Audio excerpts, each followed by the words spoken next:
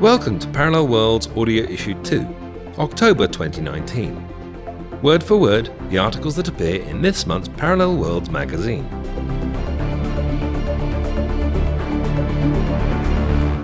Hello, and welcome to Parallel Worlds Issue 2. A sequel is always tricky if the first installment has been a runaway success.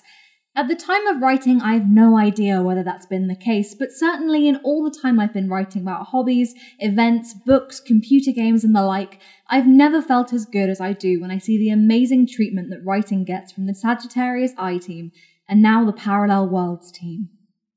Gradually, this magazine is finding its feet and its voice.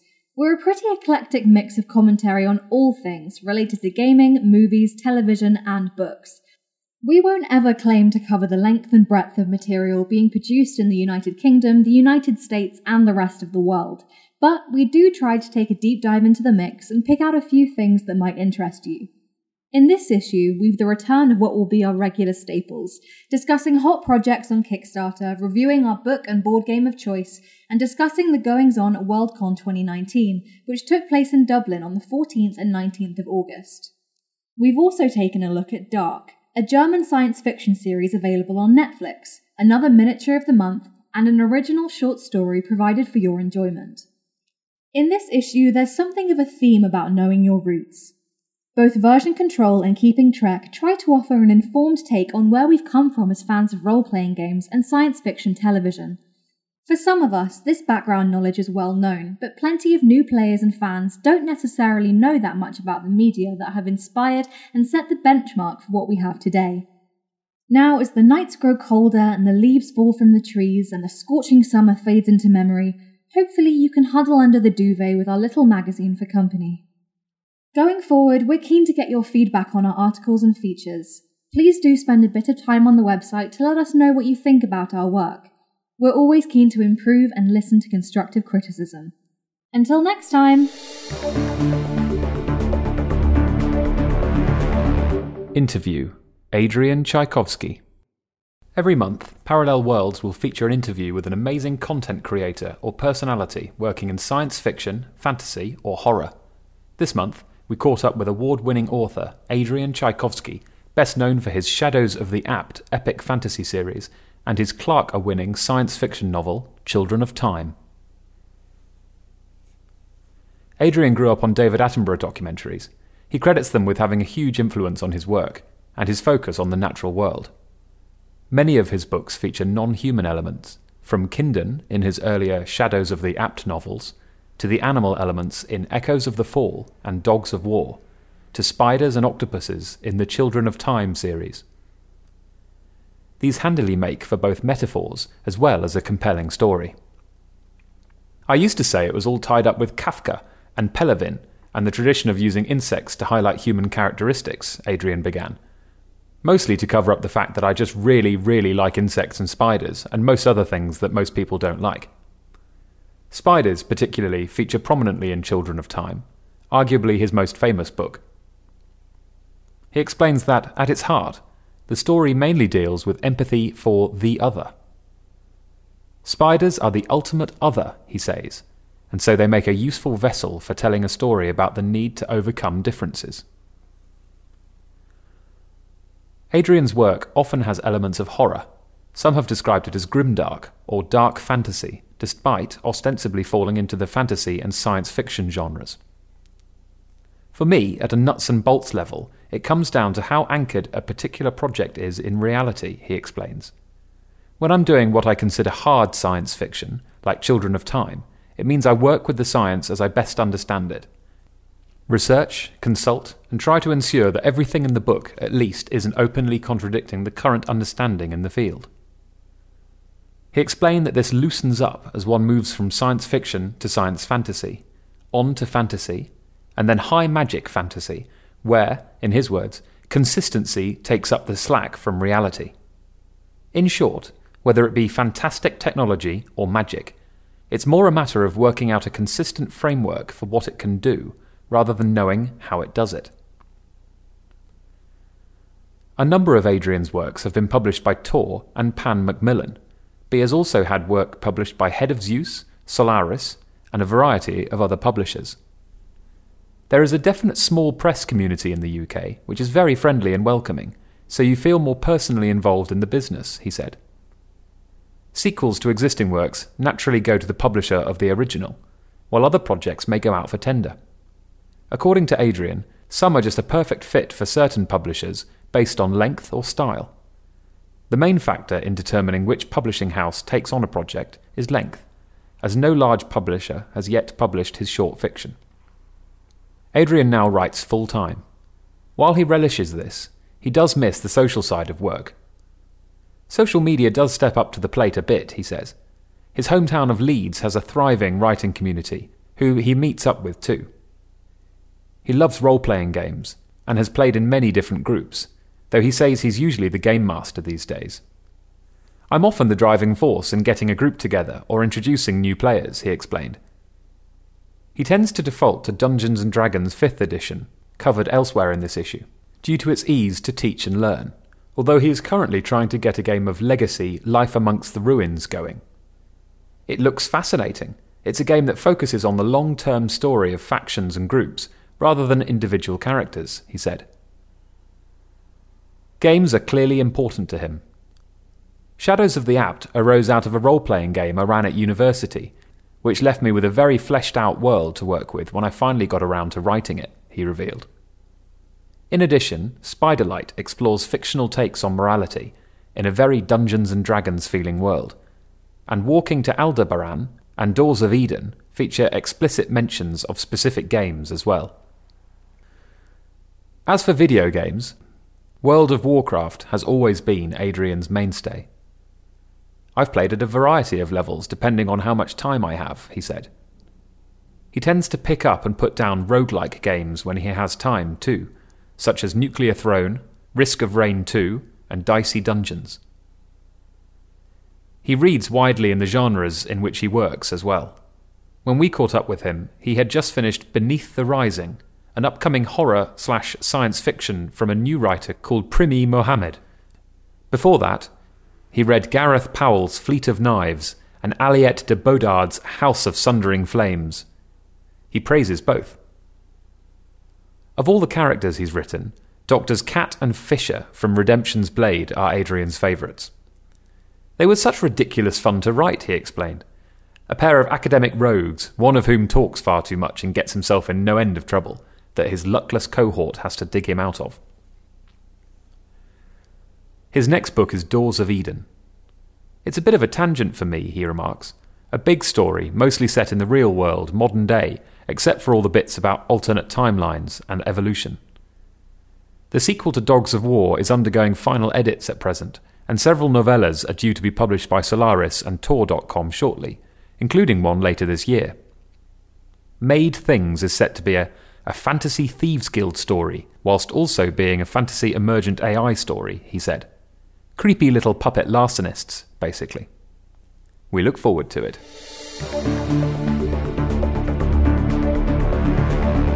Review: Star Wars Outer Rim. I know, and you know, there are a lot of Star Wars licensed games out there in the void. Some have become the stuff of legend, while others have had their light extinguished in the galaxy. It's just like how some of the characters in the series are icons in the science fiction oeuvre, while others deserving to be forgot quickly, okie day? Star Wars Outer Rim challenges you to make your character a legend.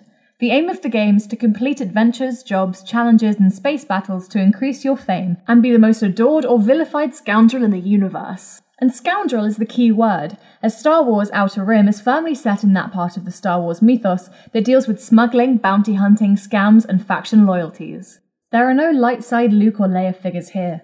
Your character choices are Han Solo, Lando Calrissian, Boba Fett, IG-88, Bossk, Dr. Aphra, Jyn Erso, and Ketsu Onyo. There's a definite focus on the cooler elements of the franchise here. How do you go about becoming a legend? It's entirely up to you. That's where Star Wars Outer Rim is possibly the best Star Wars experience I've had as a tabletop gamer. It's a complete sandbox. Travel where you like, pick up the jobs you want, hire the crew you want, take on bounties, smuggling or faction jobs, all while juggling a tense relationship with the Alliance, Hutts, Syndicate, and the Empire.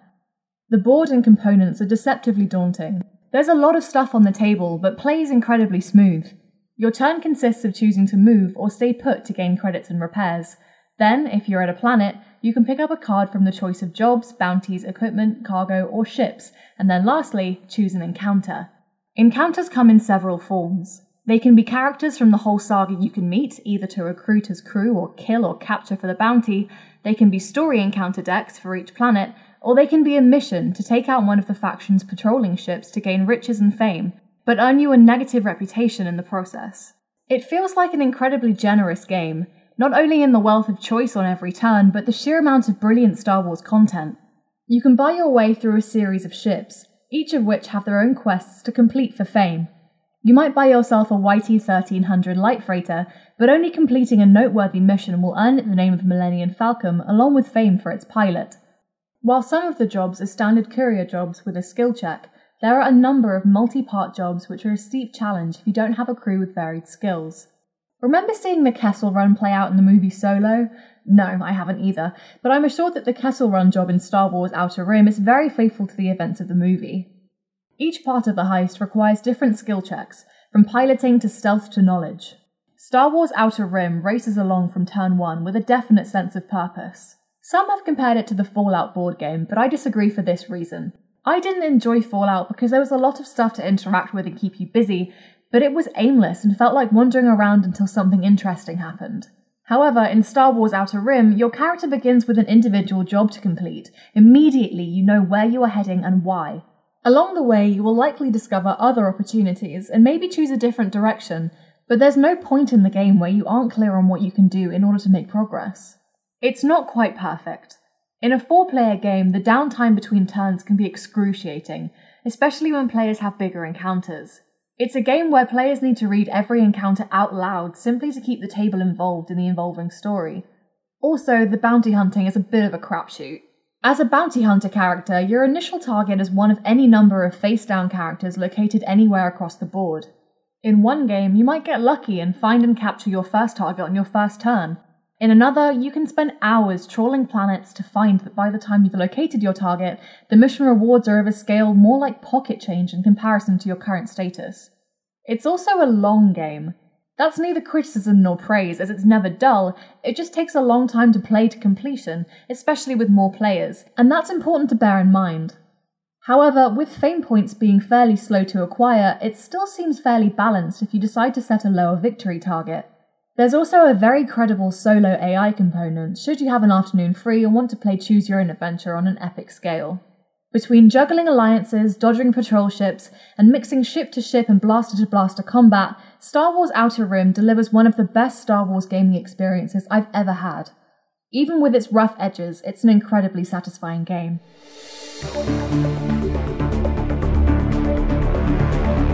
Box half full. Why Dungeons & Dragons is so popular. In the first issue of Parallel Worlds, we made the case that Dungeons & Dragons is overly combat-focused and ought to become less combat-heavy. This month, we present another perspective on the world's most famous tabletop role-playing game. My colleague is correct in his observations about Dungeons & Dragons 5th edition, released in 2014. Like its predecessors, it's a game centred around mechanics-focused violence. Some players may see it as a knockoff of today's violence-based video games, while others recognise or remember that the inspiration originally went the other way round. Today's world has changed enormously since the 70s when D&D came into being. Around the globe, wars and violence have decreased. Greater peace and prosperity has promoted more nuanced ways of problem-solving. The global economy is faster-paced and more interconnected than ever before. Former enemies can be current trading partners. Information that used to require hours of painstaking research can now be retrieved with a few clicks. For all the current rise of nationalist movements in Europe and the Americas, our planet is as far from the conflict-ridden low-tech worlds of D&D as it's ever been. So why do we need a game that's at its core a clunky, rules-heavy narrative of a bunch of demigods ramming their fists against progressively bigger and badder monsters? Why do we cling to a game whose rulebook has an entire chapter simply on the mechanics of combat, with comparatively little emphasis on more peaceful or clever ways of solving problems? We live in a time when many of our old institutions are seen as broken and disinterested in the welfare of the people they serve. Many people, young and old, chant that we ought to burn it all down and start again. However, for all that we find frustrating and out of touch about the past, there's a value in shared history and traditional storytelling.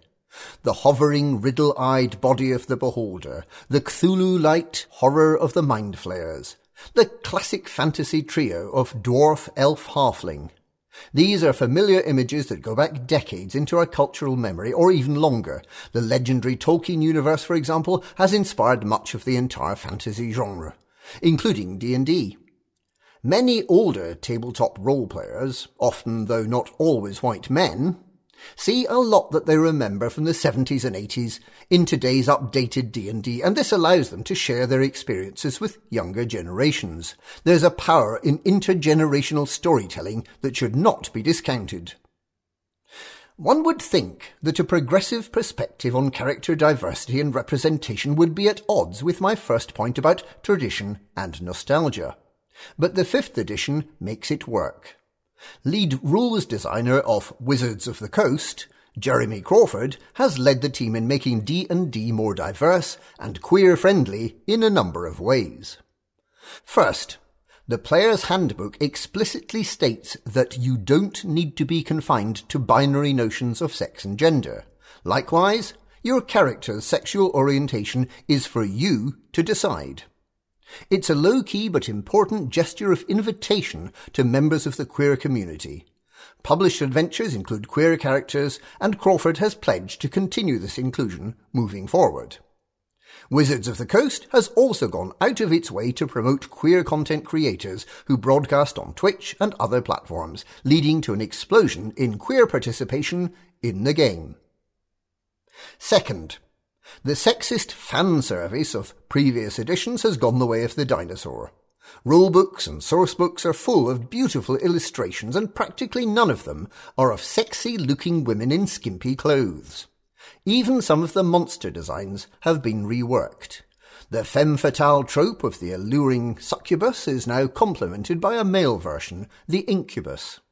And many traditionally scantily clad female monsters, such as the Erinyes, have been illustrated fully clothed or armoured. Even the harpy, a creature that relies on its feminine sexuality to draw in prey, is drawn in a way that preserves its modesty. The classically over-sexualized nymph has been eliminated entirely from the game. The fantasy genre, and the gaming industry as a whole, has a long history of objectifying women. But 5th edition has made enormous strides in turning that around. You can, of course, still play a hot woman in a chainmail bikini, but only if you choose to, and the artwork of the books no longer objectifies women in the way it once did. The clarity of the visuals and their alliance with storytelling draws something from D&D's legacy of miniatures. The clean, almost photographic quality action poses are a clear design choice, the responsibility of Kate Irwin, the senior art director. As a young man myself, I find these changes to be tremendously liberating and welcoming to people from all walks of life. My personal gaming group is majority female and majority queer, and around a lot of tables now, that's the norm. While 5th edition is a relatively complex rule system compared to some other games, it is far simpler than it used to be, with more of an emphasis on story.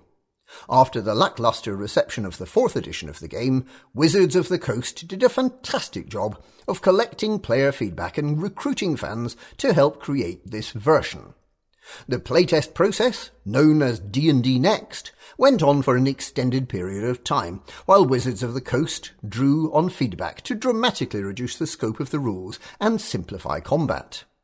As a result, the abilities and other important stats of most non-spellcaster characters can be summed up in a single-page character sheet. Simplicity is the order of the day for 5th edition. A good contrast is Pathfinder, D&D's best-known spin-off and rival.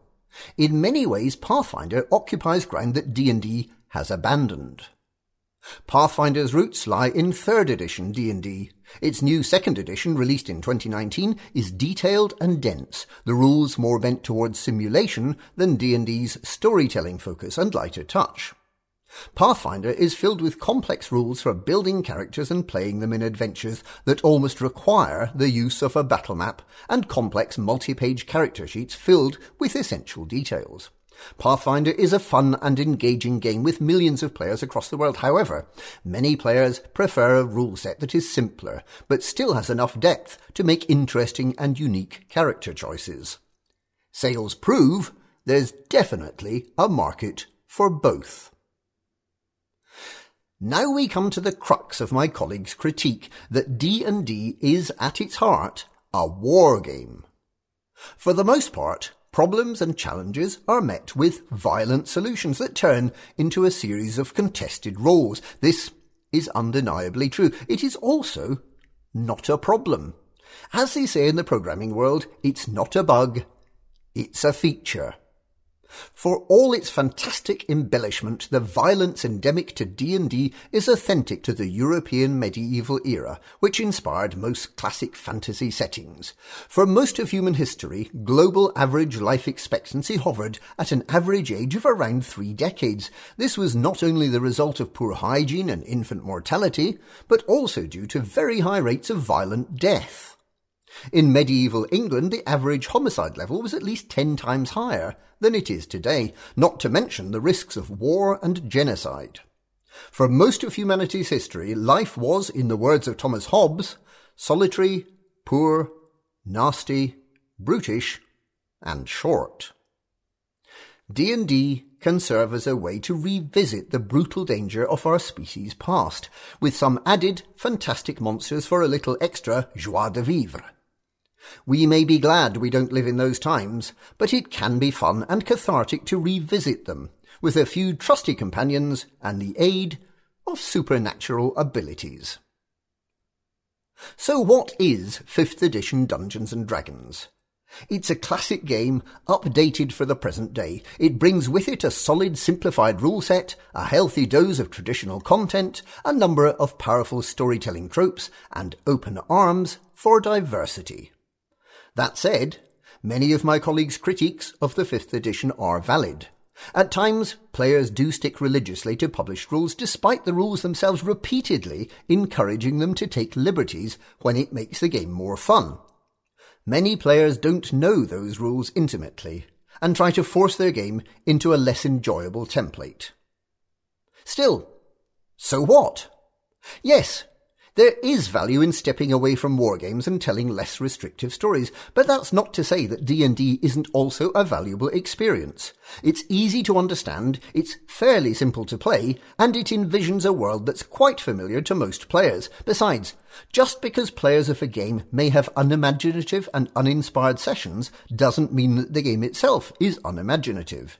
D&D's non-combat rules may be less emphasised, but that's not to say that players can't tell almost any kind of story they want to, often without having to work against the system.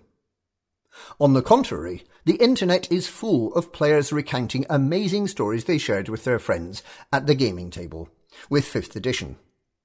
As for those who prefer to stick to old-fashioned, uninspired dungeon crawling, more power to them. Not everyone wants to change up the formula, and if there's anything we escapists ought to have tolerance for, it's how others choose to express their escapism. Is it worth leaving the cul-de-sac of D&D to explore other different games? Of course. Just as there's value in exploring all the various genres of literature, so too there's learning and inspiration to be had from exploring all manner of games.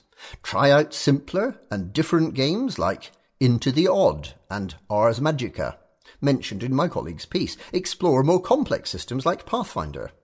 You can even split from fantasy settings altogether and look at games like Call of Cthulhu or Monster of the Week. All of these games offer unique and valuable storytelling opportunities. Still, D&D is a big, functional and clearly enjoyable cul-de-sac, as cul-de-sacs go. Its world is vast and it has room for all kinds of players, from the old-school dungeon crawlers with their pen and paper character sheets, to the young people with their electronic sheets from the emerging website D&D Beyond. Let's give D&D and the many millions of people who love it a bit of grace. Mini of the Month, Uthred Steelmantle. I remember the before time, when snow did not touch the low valleys, and the sun still shone with pure and righteous fire. It was not this weak, wan caress that barely touches my spirit. No matter now. There is a new light, a new fire, and it burns within me as surely as lightning in a far distant storm cloud. They called me Uth then, when they noticed me at all. Bastard son of a skald, limbs twisted by the Ravager curse. What hope did I have of making a name for myself? I could not run, could not hold an axe or brace a shield. There were even some among the Fyrd who pushed for the old ways, to see me left on the hillside for the wolves. But Lady Haldra had other plans. She saw my clever hands and dark, serious eyes. I was taken from the Fyrd Hall and put amongst the weavers and washers. And there I made such beautiful things, in the company of those who did not scorn me for my weakness. But it was not to last. Verminous and merciless, raiders from the western plains stormed the hills and put us to the torch. The Fyrd were routed and slaughtered like sheep, and the rest of us taken as slaves to our conquerors. The raider chieftain had lofty ideals, and recognized my skills. He bade me make him a great tapestry of his deeds, forcing me to commemorate the slaughter of my people to sate his own arrogance. I wept as I wove the threads, knowing that my weakness left me utterly powerless. Unless... At last I finished my labours, and a great feast took place where I presented the bastard chieftain with his tapestry.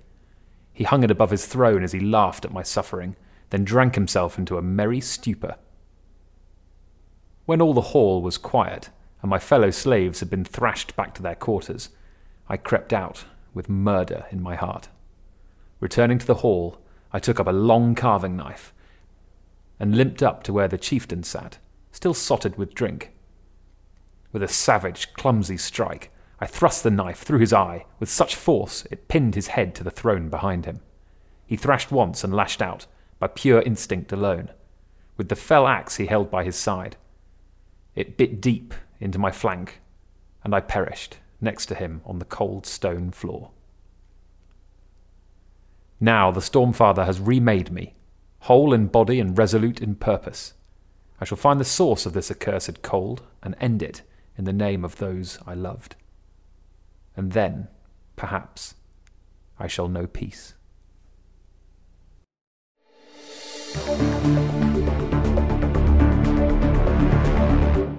Ruling the world. In Babylon 5, Earthdome controls the planet. In The Expanse, the United Nations rules the Earth. Star Trek's United Federation of Planets rules civilizations spanning many worlds, as does the hegemony of man in Dan Simmons' Hyperion. We seem to accept and expect the idea of countries will one day disappear, but how might this come about? A global or civilization-wide government is a mainstay of classic science fiction. The idea that, as mankind's borders recede into the cosmos, Earth will become a single administrative entity seems oddly intuitive. But Earth today is an anarchy of sovereign states, few of which seem eager to cede their autonomy to a supranational body. From where we're standing, it is far from obvious how Government Earth might come to pass. Earth currently hosts 195 countries, defined as territories with their own borders and total sovereignty over the area as well as the population they enclose. No one country, in theory, can exercise legitimate control over any other. Internationally, the situation is anarchy. There are supranational bodies like NATO, but these tend to be either practically toothless or limited in scope, for example a free trade area or mutual defence agreement. So how likely is Government Earth? What about a future in which space expansion leads to even more independent nations? For example, there could soon be a nation of the Moon or Mars.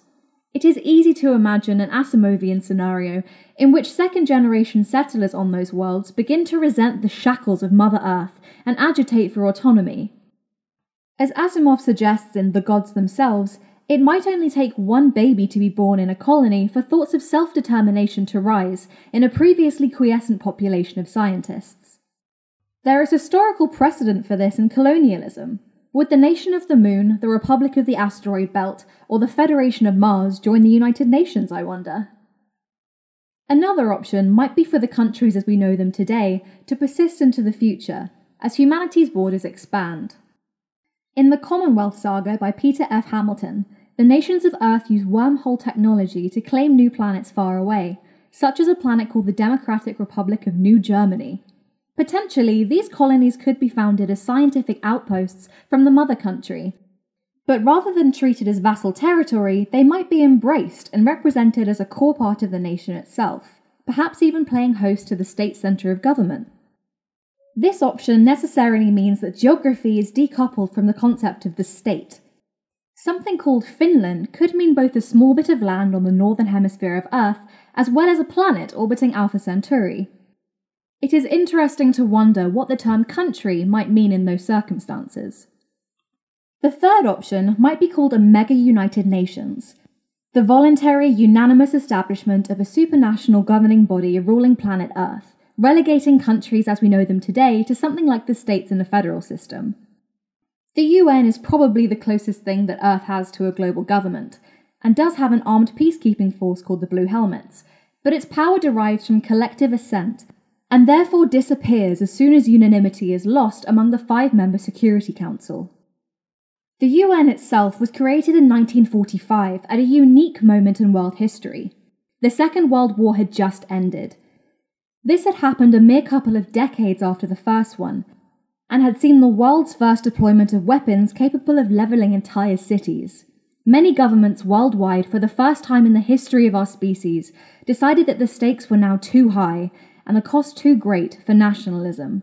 It was time for something above nations to keep the peace between them. The fact that, after half a century of the bloodiest warfare and greatest loss of life the world had ever seen, the UN was the only result, is evidence enough that countries are a sticky idea. Over the decades since, as the depredations of the Second World War have slowly turned from memory to history, nationalism has grown again.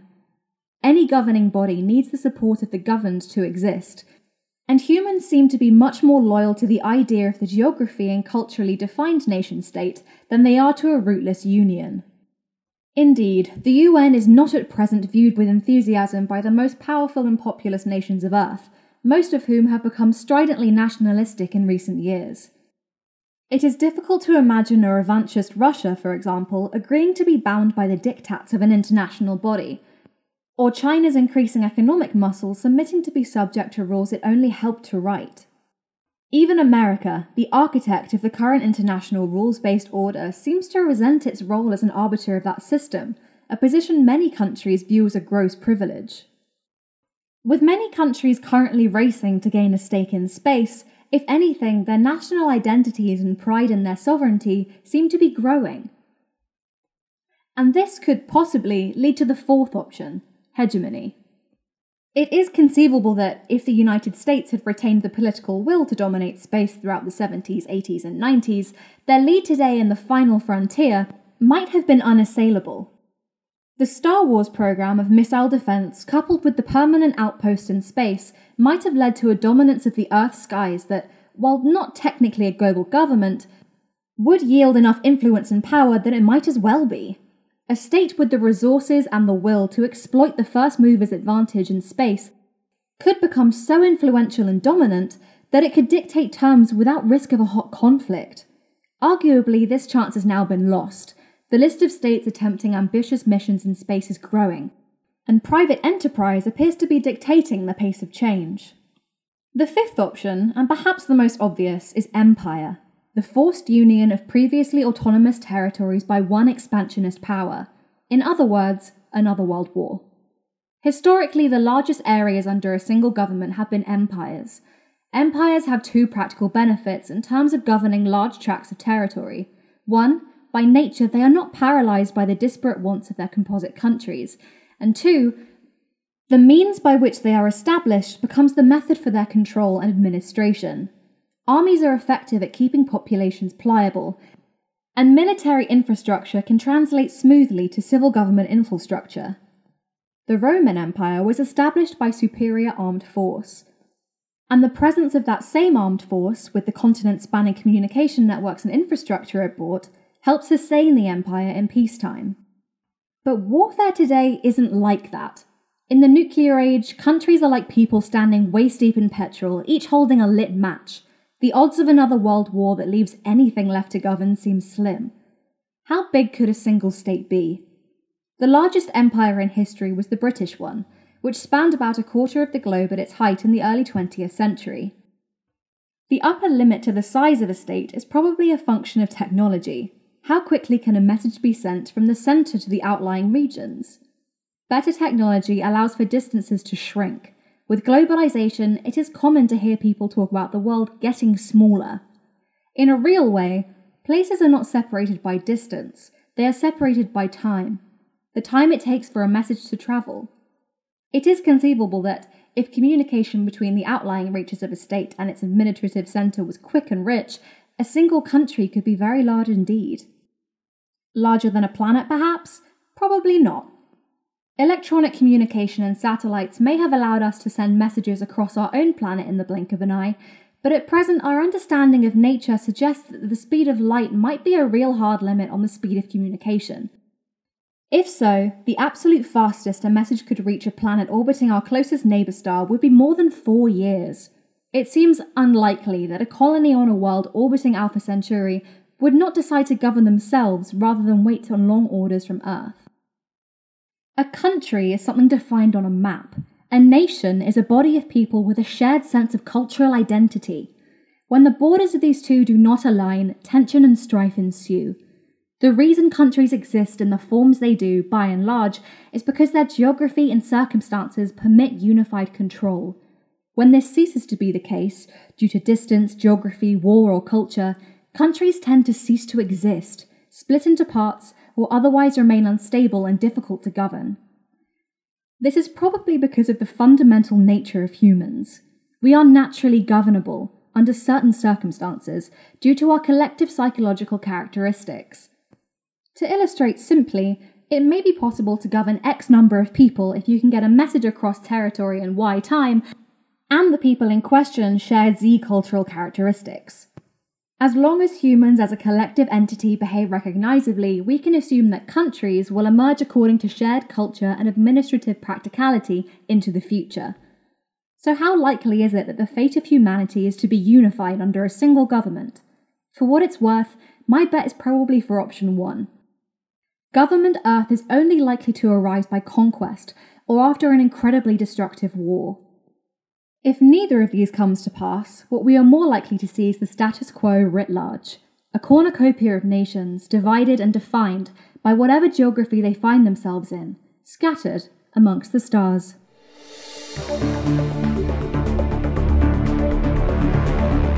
Version control. Which editions should you play?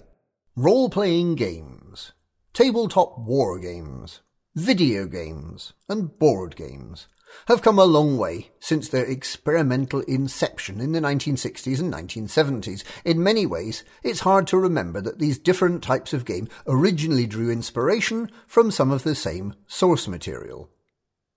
The 5th edition of Dungeons & Dragons, known as 5e, was released in 2014 and is now well established as being the most popular role-playing game in the world.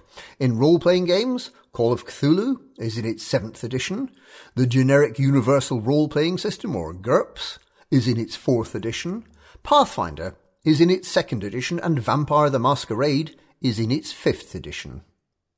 In war games, Warhammer 40,000 is the world's most popular. The 8th edition of the rules was released in 2017, replacing the 7th edition, which lasted only 3 years. X-Wing is in its 2nd edition, and then you have Bolt Action, War Machine, and Star Wars Legion, amongst many others. In board games, new edition mean new boxed sets. Only the most popular tend to survive. Some get resurrected and revised from antiquity by companies like Fantasy Flight Games, whereas others can be redesigned to incorporate a theme or licensed brand. With each iteration comes a new release of supplements or expansions to accompany the new core rulebooks.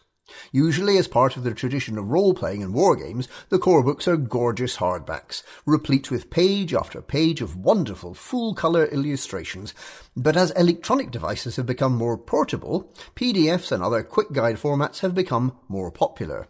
This in turn has driven down the price for consumers who have vast libraries of content to draw from for their wargames or role-playing nights. With Warhammer 40,000, the first edition of the rules was very much driven by the sculpts that were available. Warhammer Rogue Trader, released in 1987, was a bit of a hybrid, trying to be a role-playing game while actually providing a coherent game system for the array of different lead sculpts being produced at Citadel Miniatures. Gradually, the game found its niche, and Games Workshop turned away from role-playing games. It was to return to this arena later with a dedicated set of books produced under license by a variety of partners who each created a different version of rules and source materials. The innovations in multi-part sculpted plastics and mass production of sprues at 25 and 28mm has also allowed gamers to expand their collection of miniatures. So whether you're putting an army together for a battle or just building up a bestiary or adversary box for your adventure modules, there's plenty of options to find what you need for your game. Sources for miniatures have expanded even further to include an array of board games too, often funded by Kickstarters, as they look to deliver a bulging, oversized box full of imaginative fun. New editions of board games have certainly looked to jump on board this particular aspect of cheaper and better quality production. Some of the spaceship designs in games like Firefly and Battlestar Galactica are excellent. Star Wars Rebel Assault, Dark Souls, War of the Ring, Deep Madness and many others provide the same modelling and painting opportunities for hobbyists as wargames do. The compatibility of these miniatures is often pretty good too, which means model enthusiasts can spend a lot of time kit bashing or converting miniatures to create a particular character for an army list or special figure for a role-playing game. Kneadertite or green stuff, an epoxy putty that can be moulded to fill in gaps, add cloaks or replace items, allows for some excellent interpretations, as does the careful use of plasticard to make vehicles and alternative weapons. With the innovation of 3D printing, scenery for games is being produced in a variety of different ways, with lots of opportunities for small businesses to start up and produce great stuff for gamers too.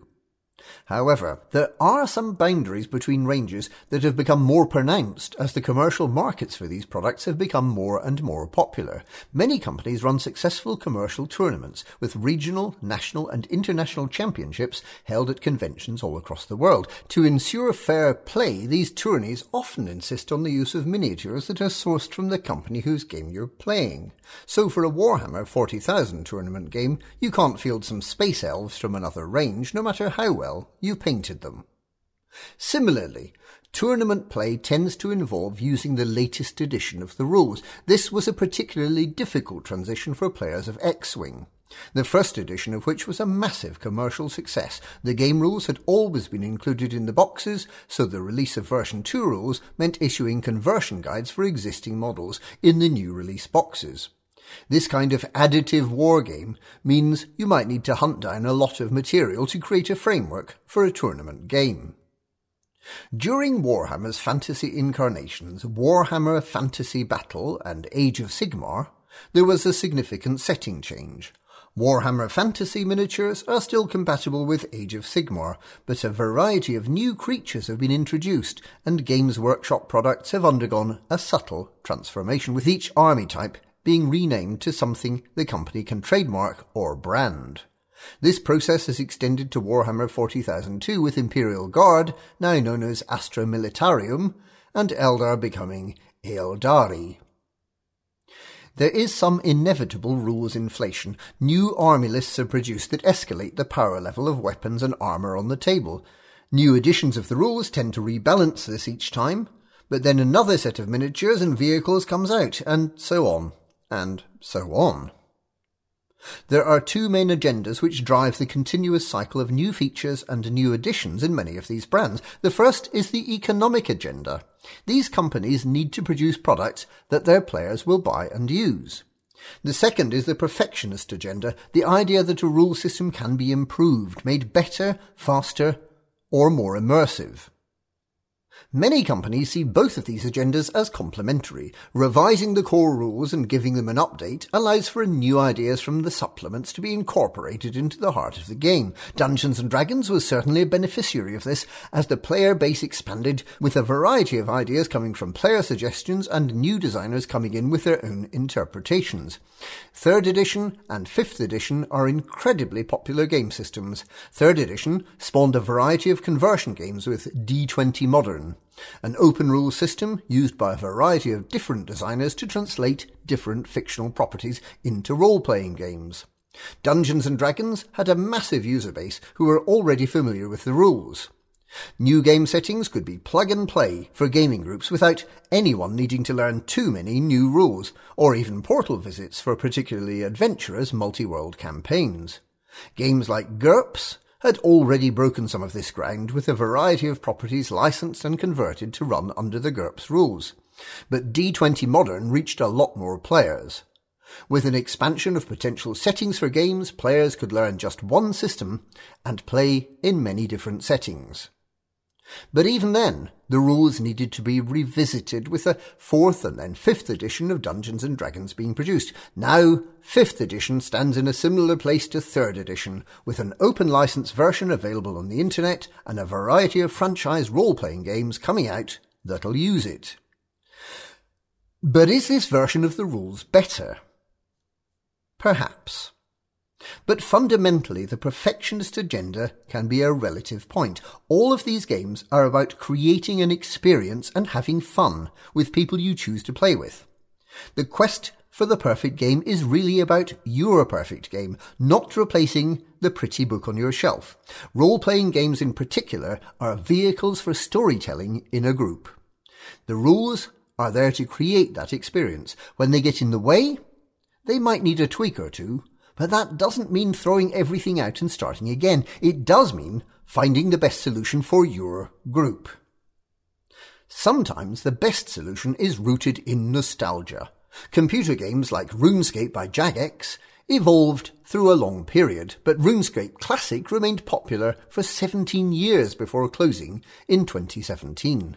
Blizzard, producers of World of Warcraft, recently released a classic version of that game using the same aesthetic and controls as the original 2004 version.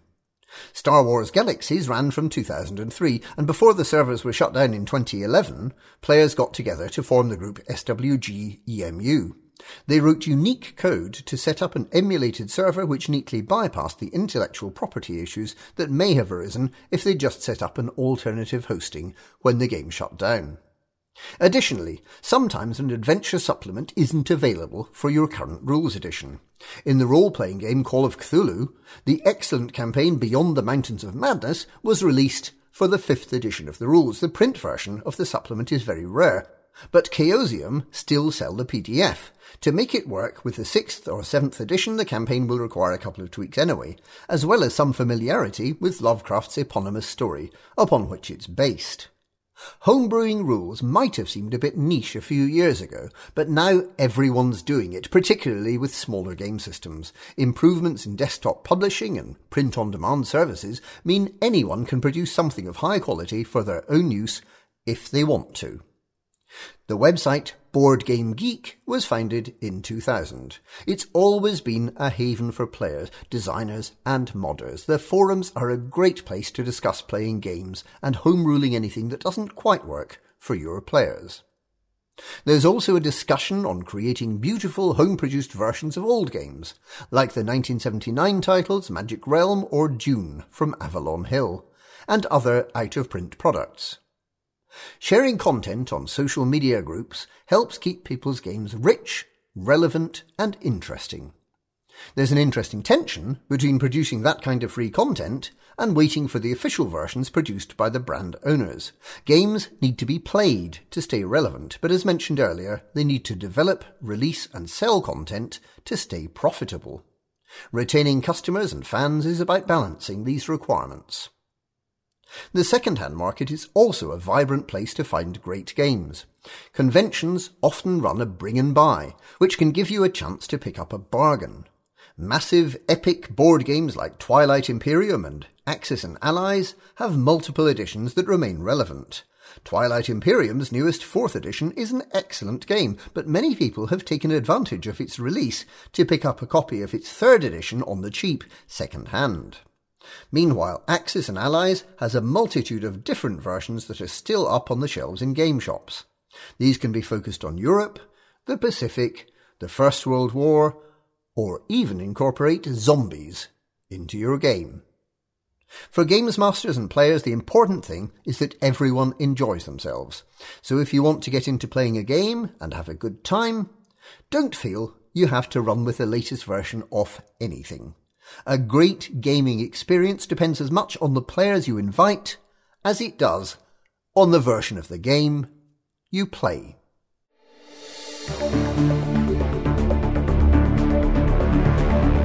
Beneath the Way Station.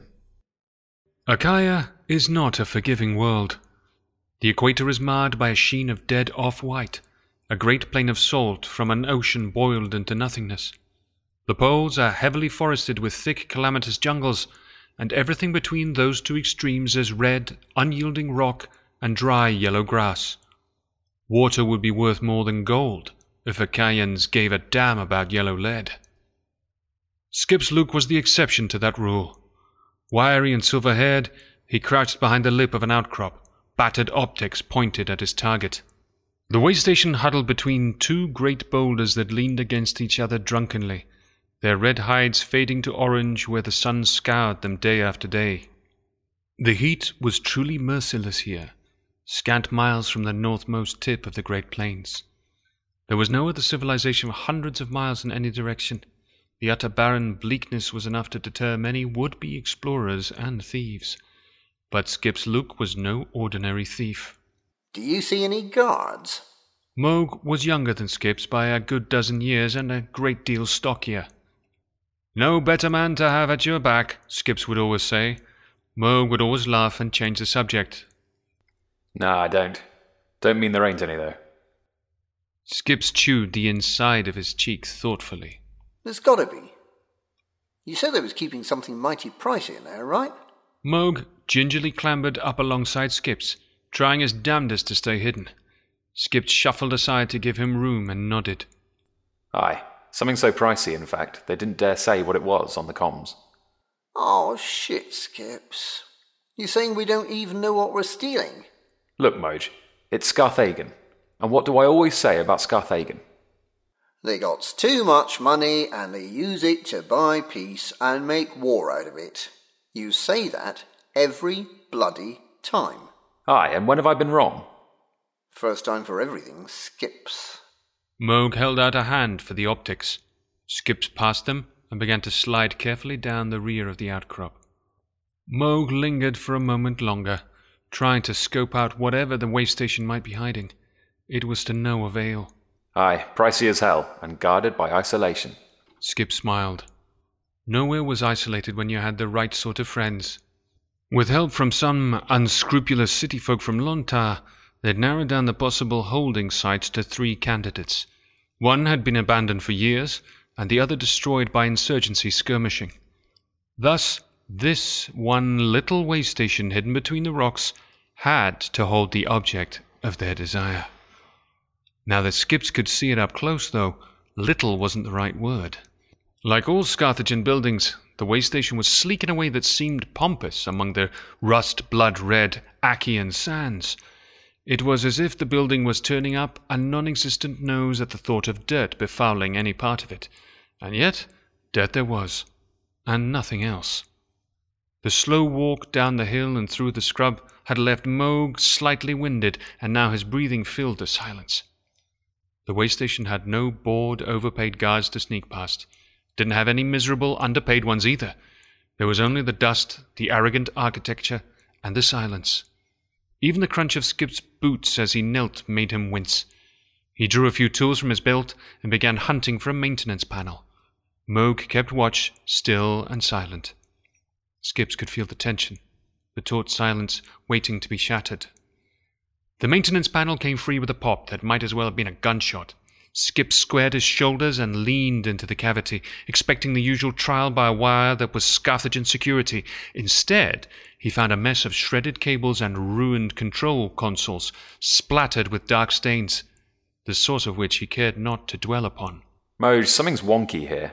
We might have a bit of a job on our hands. You're telling me, mate. I think we might have company. In all the years he'd worked with Moog, this was as close to fearful as Skips had ever heard him.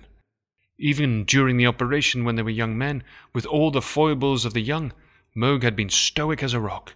Skips pulled himself out of the cavity to see Moog staring back the way they'd come, rifle gripped firmly across his chest. He jumped when Skips laid a hand on his shoulder, but his eyes didn't leave the narrow defile at the end of the gully. I saw something move.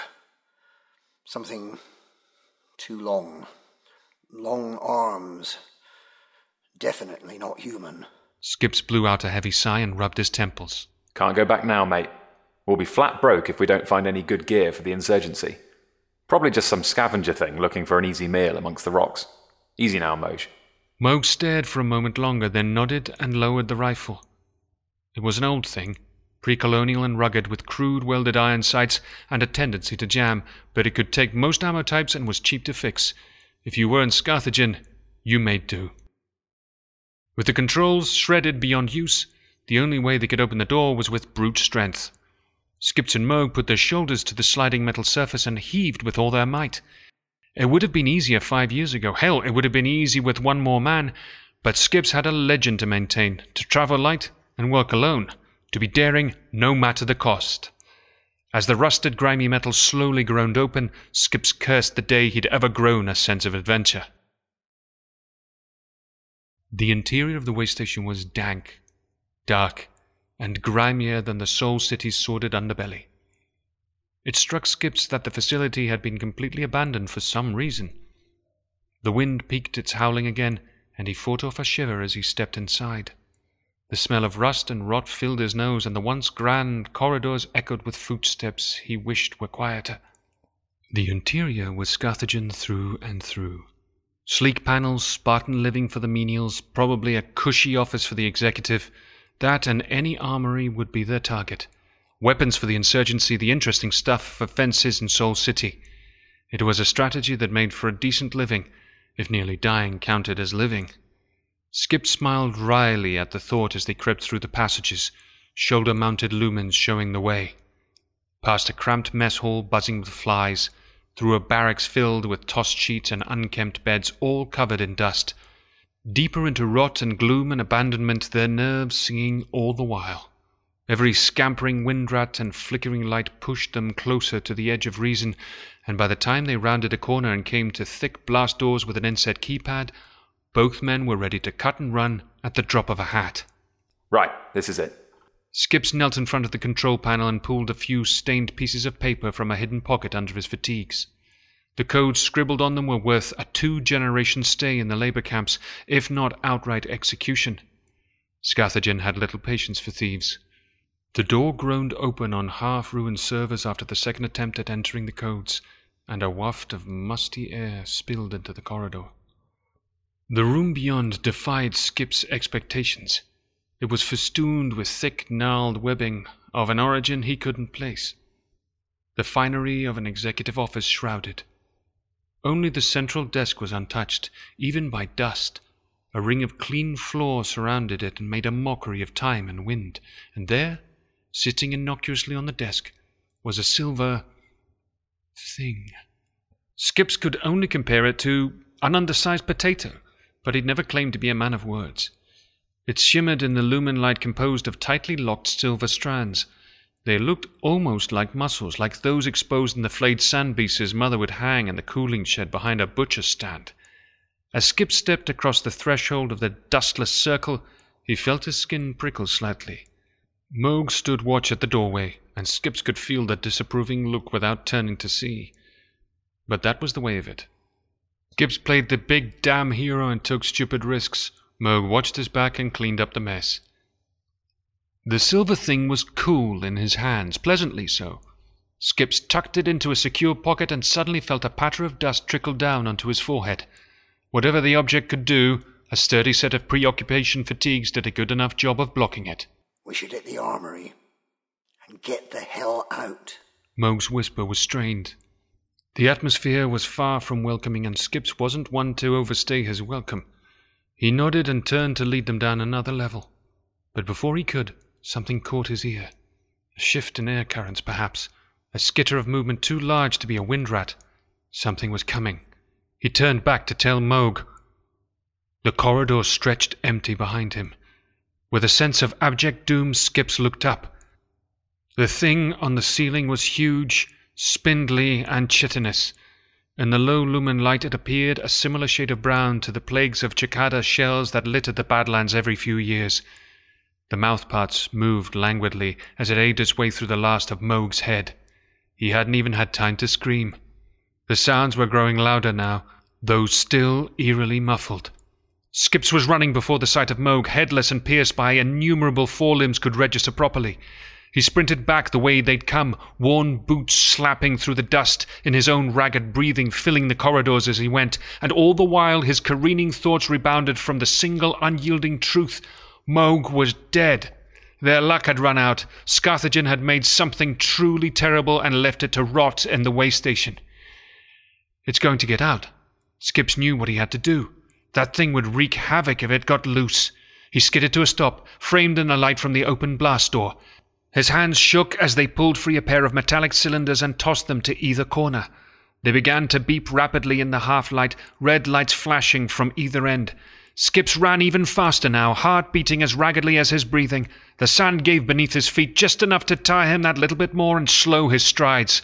So when the twin cylinders exploded with the force of a small asteroid impact behind him, Skips was close enough to feel the edge of the shockwave jolt his insides and look back to see the plume of dust and smoke rise behind him.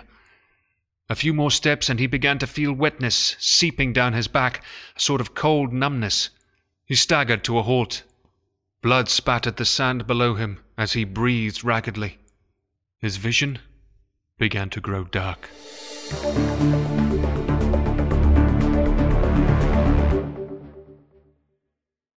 Available now from the Radio Theatre Workshop. Elite, Lave Revolution. This is Lave, or Lave 1 to give the correct designation. You crashed somewhere here. What do you know about Lave? Many independent systems are ruled by warlords and madmen. Lave was once one of the most important systems in the galaxy. In those days, every independent pilot worth their salt got a license from Lave. Lave has been ruled by one man, Hans Walden, for nearly 100 years. Over 100 years? The same man? Were you alive back then? They call him the Good Doctor. A rebellion forms on Lave. You people need to respect us! Or is it a test? Everything is a test. Many of you aren't old enough to remember the Alioth Rebellion. I don't need heroes. I require diligence and duty. One of the most ambitious full-cast audio productions ever attempted by an independent studio. Captains, I require all vessels to be at combat-ready status within the hour. Featuring Toby Longworth and Beth Eyre, known for Star Wars and Wooden Overcoats. You are aware that the Good Doctor expects results. Witchy hell, Bowles, what are you doing? Now you understand how serious we are. A 5-hour full-cast space opera from the creators of Escape Velocity.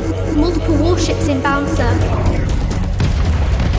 I need your ugly ship and its escorts. Based on the official Elite Dangerous novel. I need your pilots, fighters, and military expertise. Witness the revolution. In exchange, I offer you Lave. Well done, Prefect. You're looking tired, my friend. Elite, Lave Revolution. Now available on digital download and custom USB edition from www.radiotheatreworkshop.com or search on your favourite audiobook distributor. Are you really doing your part for Lave's return to glory, citizen?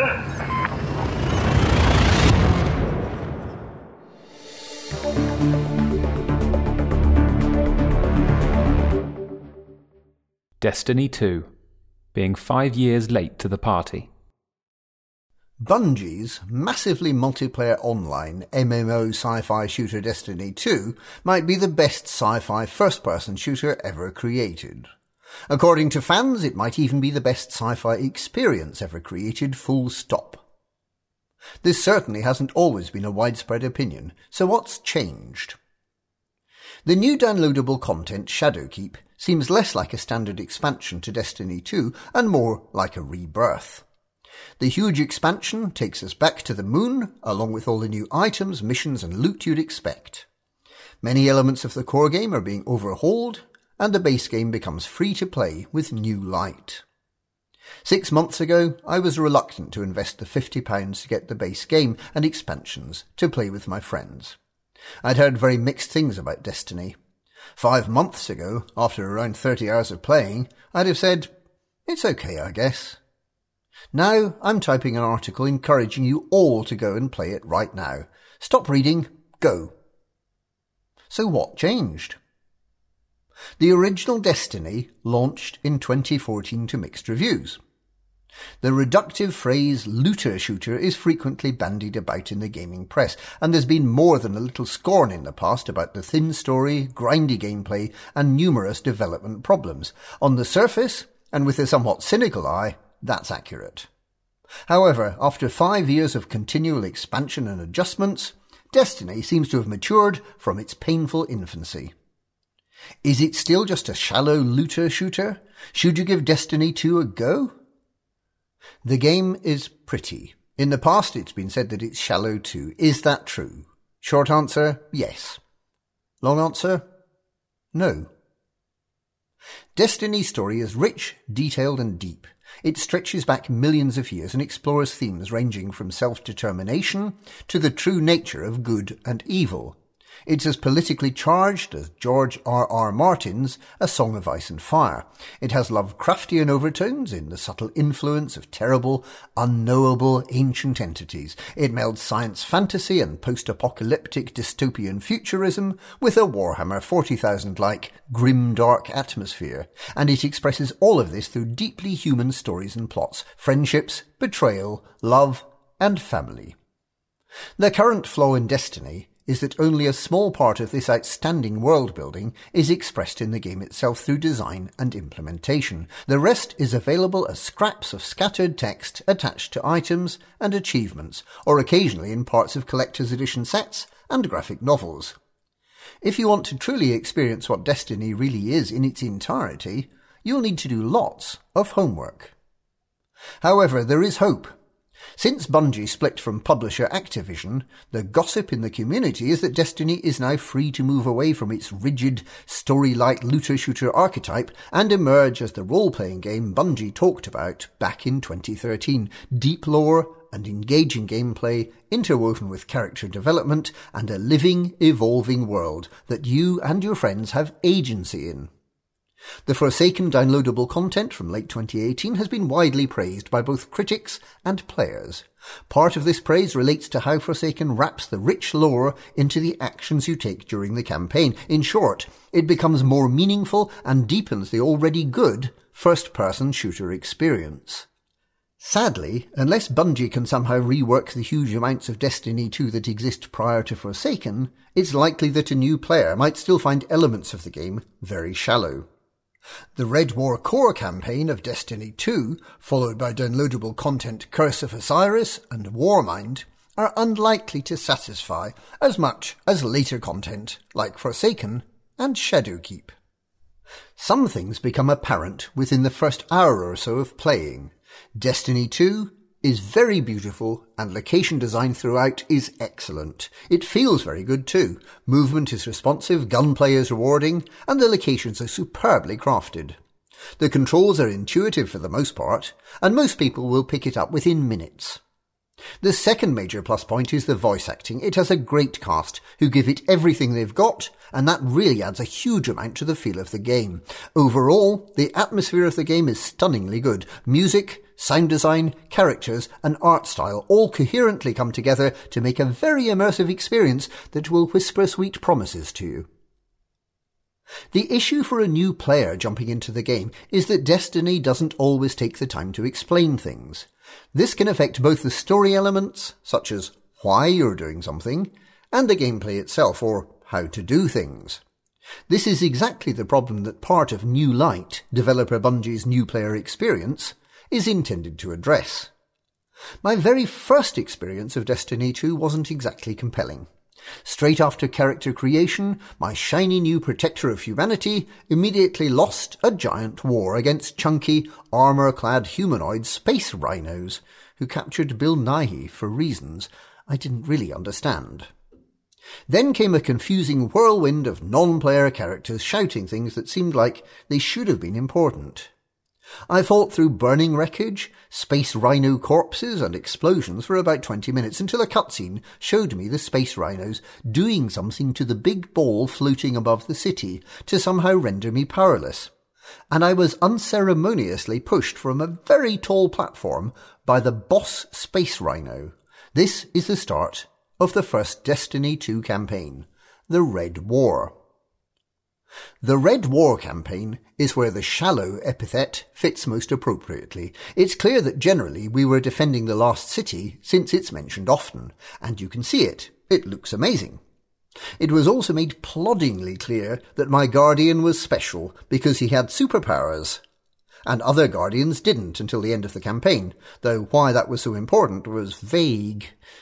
My poor Guardian was sent alone on dozens of missions to kill thousands of red space rhinos called Cabal, or purple four-armed scuttlers called Fallen, green humanoid bone monsters called the Hive, sometimes black shadow ghosts called Taken, and sometimes golden robots called Vex, with little real understanding of who anyone was or why I had to kill them all. I couldn't help making a comparison between my Guardian and the Rick and Morty character Chrombopulus Michael, who appears for a brief scene and introduces himself as an assassin with the line, "I have no code of ethics. I will kill anyone anywhere. Children, animals, old people. Doesn't matter. I just love killing." The non-player characters often wax lyrical about how they lost their superpowers. But these same characters stand in the main social area surrounded by other Guardian players like you, all of whom do have powers like you. The inexplicable design decision to make your Guardian the hero of the Red War by thematically depowering everyone else essentially ignores that there are literally millions of other players running around as evidence to the contrary. Balancing the need to make the player feel powerful and special with the coexistence of many players is a common problem in MMO game design, which most games deal with more elegantly than this. All of this was supposed to be both the introduction for new players and the transition between Destiny 1 and 2 for veteran players. It was confusing as fuck. A new player's understanding of what's going on doesn't feel markedly broader at hour 30 than it does at hour 1. With New Light, your new Guardian will have a much, much better introduction to the world. Bungie has smartly created an experience which borrows heavily from the starting missions of Destiny 1. Your Guardian will now awake, freshly risen, because Guardians are essentially sci-fi zombies with superpowers, to receive a proper introduction into the world just like you would have had if you'd started back in 2014. After that, you'll have various choices about where to go next, and you'll be able to begin Destiny 2 on more stable ground. These storytelling problems persist with the game's earlier expansions. The Curse of Osiris takes place on Mercury, and it feels like Bungie was working harder to integrate the great world building with what you're actually doing. The second piece of downloadable content, Warmind, makes a lot more sense and is actually pretty great, but for a new player, it's entirely forgettable and does a horrible job of explaining anything. Mars looks and feels good, however, with a Doom vibe, although that could be because all of the shooting of hordes of monsters and apparent lack of plot. The second downloadable content, The Curse of Osiris, takes place on Mercury, and it feels like Bungie was working harder to integrate the great world building with what you're actually doing. With the third downloadable content, Forsaken, Bungie set out to make the Wild West of Destiny, and it feels like it. The campaign is compelling, and it takes the time to breathe and explore the characters and lore more than any previous part of the game. The trajectory of improvement from the base game's campaign to the latter expansions is clear. Bungie is unlikely to be able to fix the problems in the earlier portions of the game. It's just far too much work. There's nothing game-breaking there at all. It's just not as good as we now know Destiny can be. However, later downloadable contents are more holistically designed to wrap deep lore into engaging character dialogue and missions that encourage you to actively explore why you're doing things. A significant example is an episode in Forsaken in which you're asked to make a distinct and permanent choice relating to a character, the morally ambiguous Drifter.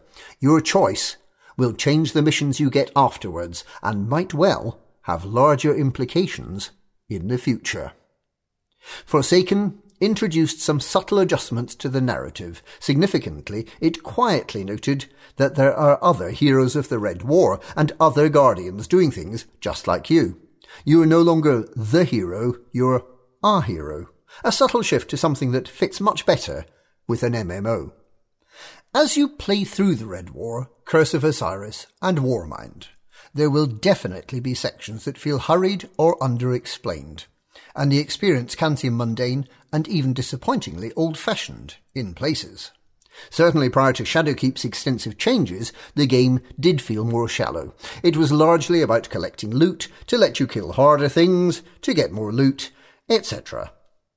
But the good news is that this is very much the past. While Destiny is still a game that rewards you with loot, it feels less desperate. Bungie as a company has changed and evolved, and so has Destiny 2. It's worth riding out the rocky bits because things do get better. Bungie has been paying attention to the community, the numerous quality of life changes that come with New Light, including adding a real tutorial and starting point for new players, reshuffling the way missions are displayed, balancing some of the underused weapons, rebalancing the inevitable power creep, and completely revising how armor works to allow full customization and personalization, show that the developers are taking immediate advantage of their newfound freedom. Along with a huge number of minor improvements, New Light will see the core game go free to play. Trying out Destiny will be much easier, and getting your friends involved even casually will allow you to have the best version of the Destiny experience right from the start. To encourage this, Bungie have made the starting level for all characters 750, the game level cap prior to the downloadable content Shadowkeep, specifically so that new players will start on the same footing as veteran players and will be able to join in with friends right away. In addition, the majority of group activities that technically require access to the other downloadable campaigns, Curse of Osiris, Warmind and Forsaken, are included. So now you can play the majority of multiplayer content, including player versus player arena combat, competitive team games, and cooperative missions with your friends, without having to buy anything. So what changed between Mars and the Tangled Shore? What gave this writer the zeal of the convert? 1. There's something here for almost every kind of gamer. Some people will love the shooting aliens in the face part, and not really care about much else. Destiny will definitely give you a lot of that. Some people will enjoy the player versus player arena combat, or the challenge of the 6-player endgame missions called raids. Some people will need more than that to keep them loading it up. Destiny has a lot to give, though not all of it is apparent at first. 2. The game is undoubtedly improving. New Light resolves at least the initial player experience and smooths out those bumpy first few hours, and the other tweaks and updates that came with Shadowkeep and will doubtless come in the future are reason enough to keep the faith.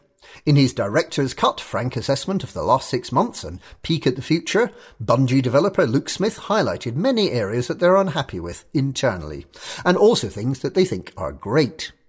Whether all these problem areas will eventually be tweaked remains to be seen, but the decision to release this information to the public shows that Bungie are taking things in a new direction. In short, Bungie cares about Destiny and the players. They do listen, and they do want it to be amazing. The third and biggest thing that changed for me is that while I was complaining that I didn't know what the hell I was doing, or why I was doing it most of the time, I remembered it's 2019. And YouTube exists. I discovered a vibrant and passionate lore community who collaborate to piece together the backstory of Destiny and present it in a more digestible format. I watched almost every video from creator My Name is Biff, and I was hooked. From there, I have delved into the work of other lore enthusiasts. There are some great lore masters and lore resources out there. If you're considering Destiny, or have tried it, but it didn't stick, then have a look at some of the videos, websites and podcasts available and learn about the amazingly detailed backstory. For me, that made the vital connection between a fun but shallow game and the deep, rich and immersive story lurking just beneath the surface. So, why should you give Destiny 2 a go? It's a mechanically good game that's fun to play, even more so with a few friends. It offers a wide range of activities for both casual and obsessive players, and it's rewarding. It genuinely feels good getting that exotic you've been chasing or finally completing that mission. If you want more than just a technically good game, Destiny's lore is probably the richest and most detailed work of sci-fantasy in any game. I would be comfortable talking about Destiny in the same sentence as Star Trek, Middle-earth, and Star Wars when it comes to deep lore. In many ways, with New Light and Shadowkeep, Destiny has risen and gained superpowers. It remains to be seen how it uses them, and that choice is at least partially up to you. The Lost City needs you like never before. Eyes up, Guardian.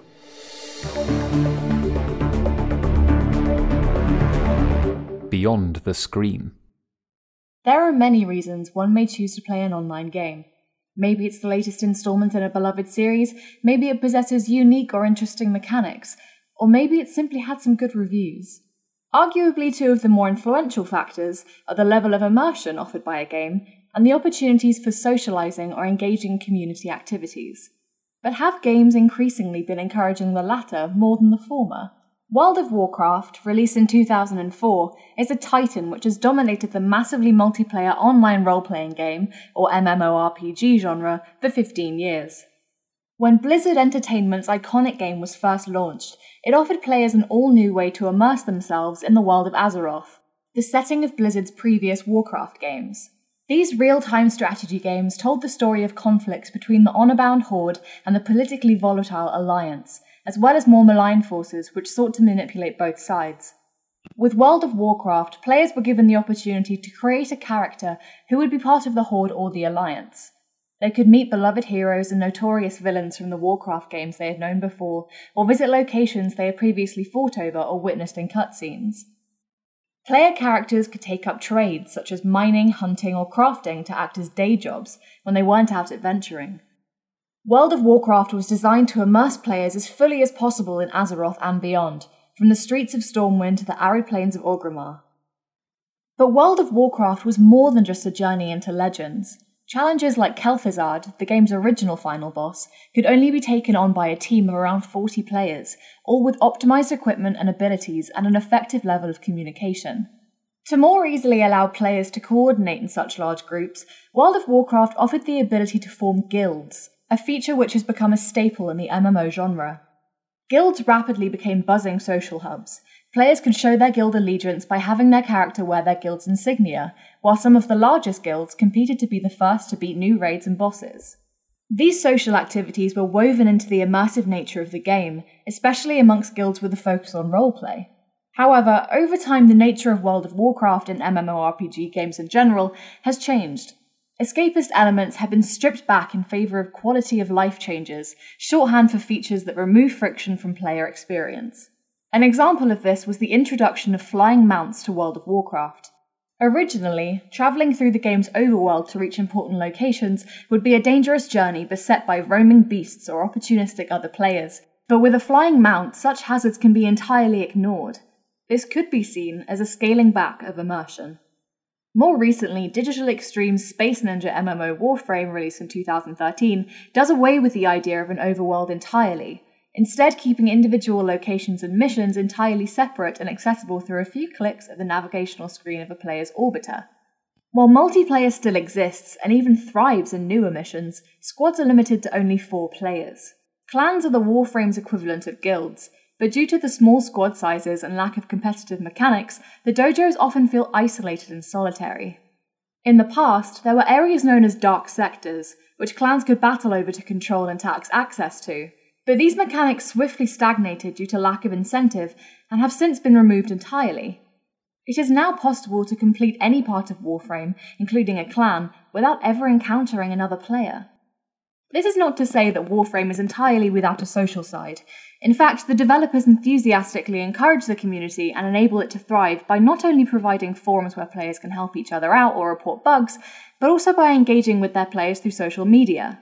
The most notable example of this is the semi-regular dev streams broadcast on Twitch and YouTube, where the lead members of Digital Extreme showcase upcoming additions and changes to the game.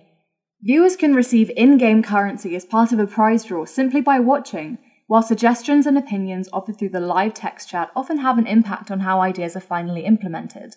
A recent example of this was the cleaning drones shown in a rework of one of the planets. These were initially intended to be nothing more than set dressing, but player responses to them were so positive that Digital Extremes added them as decorations players could purchase for their own ships.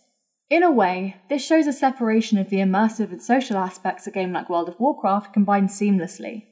Some developers embrace this wholeheartedly, focusing on immersion at the expense of in-game social aspects, while doing the opposite outside of the game. Paradox Interactive is a prime example, with their sci-fi grand strategy game Stellaris, released in 2016. In Stellaris, players command a newly spacefaring civilization as they take their first steps into a wide and mysterious galaxy.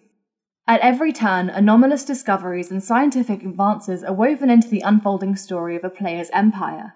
First contact with aliens, burgeoning alliances or rivalries, encounters with ancient beings, and battles with space pirates are not just game mechanics, but part of an epic saga of mystery, discovery, triumph, and humiliation. The only form of communication beyond diplomacy between empires is text chat, and there is no function within the game for forming groups or setting players as friends. However, even a cursory glance at Paradox's official Stellaris Twitter or Facebook pages will show that outside the games, things are not taken so seriously. Humorous events or coincidences from within the game are shared and captioned, with the community of players contributing many of the jokes and images shared by the developers. There is even the fan-made Zine Onion News website and YouTube channel, where satirical news headlines and skits are made using the aliens and political mechanics of Stellaris. In these ways, the community celebrates the escapist elements of the game, while engaging in social aspects outside of it. A benchmark of yesteryear for immersion in video games is Valve's Half-Life 2, released in 2004, and its episodes that released in 2006 and 2007. These were notable not just for their showcasing of the Source engine, but also for their immersive portrayal of post-alien invasion Earth. While the original games were single-player, first-person shooter and puzzle games, they had such an enduring effect upon fans that the community continued to produce content set in the dystopia of City 17. In the Source Engine Sandbox Garry's Mod, for instance, players created role-playing servers to take the place of oppressed citizens or combined civil protections officers. These servers were made with the aim of immersing players in the Orwellian nightmare of the Half-Life 2 universe, but would not have been possible without bonds of community formed through a common interest in the immersive, and decidedly single-player, world of Half-Life 2. This generally does not work in reverse. There are many games which are never intended to be serious escapist experiences, and the communities which spring up around them only further the social focus of such games. The developers of Team Fortress 2, released in 2007, also by Valve, abandoned their initial idea of a realistic military shooter very early in the creation of the game, instead choosing to adopt a tone and aesthetic closer to a graphically violent Pixar movie. The absurd humour and distinctive art styles still resonate with players over 10 years after the game's launch, and are easily recognisable even to those who have never played it. While there is a convoluted story to the alternate 1972 the game takes place in, this is not referenced within the game whatsoever. Instead, the focus lies on a pervasive sense of silliness and fourth wall breaks, which is only enhanced by the community's contributions. This is a game where bullet wounds and third-degree burns can be healed by consuming a ham and cheese sandwich, rocket launchers can be fired at the user's own feet to jump further, and canned soda allows the drinker to dodge bullets. There are even achievements awarded through Steam for causing other players to quit the game, or for dying in especially comical ways. The aim here is clearly not to immerse players, but to encourage them to engage in entertaining interactions. In a similar way, Paradox's Magicka, released in 2011, does not take its subject matter of wizards saving a Norse mythology-inspired world from a Lovecraftian monstrosity at all seriously. The game is dripping with pop culture references, from Star Wars, The Lord of the Rings, and Dungeons & Dragons to Tron, Diablo, and even Highlander. While ostensibly cooperative, the powerful and long-range spells available to players ensure that they are just as likely to kill themselves and their teammates as they are the hordes of goblins and orcs they must battle through. In fact, the game even goes so far as to encourage players to fight each other, through achievements, loading screen tips, and the revive spell being both one of the simplest and first spells players learn. Magicka goes even further than Team Fortress 2 when it comes to breaking the fourth wall, including features such as the Crash to Desktop spell, complete with blue pixelation and a dial-up sound effect. Like Team Fortress 2's achievements, Magicka aims to disconnect players from the game's world and remind them they are sitting in front of a screen, simply sharing a good time with their friends. Interestingly, this shift from immersion-focused to social-focused gameplay persists even as the technology enables more immersive gaming.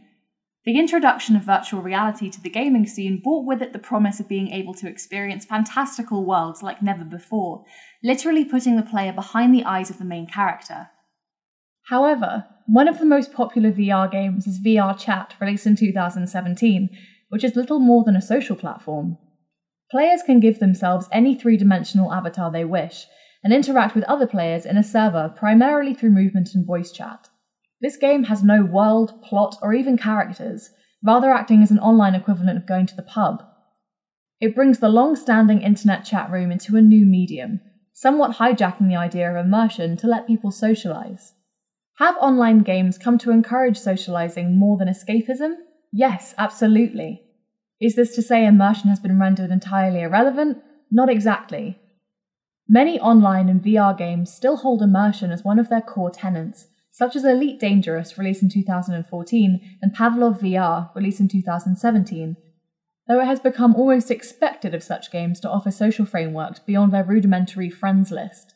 In addition, at the time of writing, World of Warcraft Classic is an upcoming release, which would allow players to experience the MMO as it was in its original 2004 state, when immersion and community were still intrinsically entwined. Perhaps this indicates a revival of escapism in online games, but for now, immersion seems to be occupying its own niche, rather than being the goal of most mainstream games.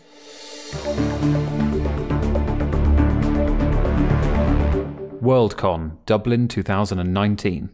The 77th Annual World Convention of Science Fiction was held from the 15th to the 19th of August at the Convention Centre Dublin and Point Square. Worldcon is one of the oldest international conventions in the world, and over the last few years the city hosting the event has alternated between a European and an American location. The event itself has changed a bit over the years as the tastes of audiences have changed. Worldcon was around before Comic-Cons and cosplay. Its primary fare has always been books, short stories, and fandom itself.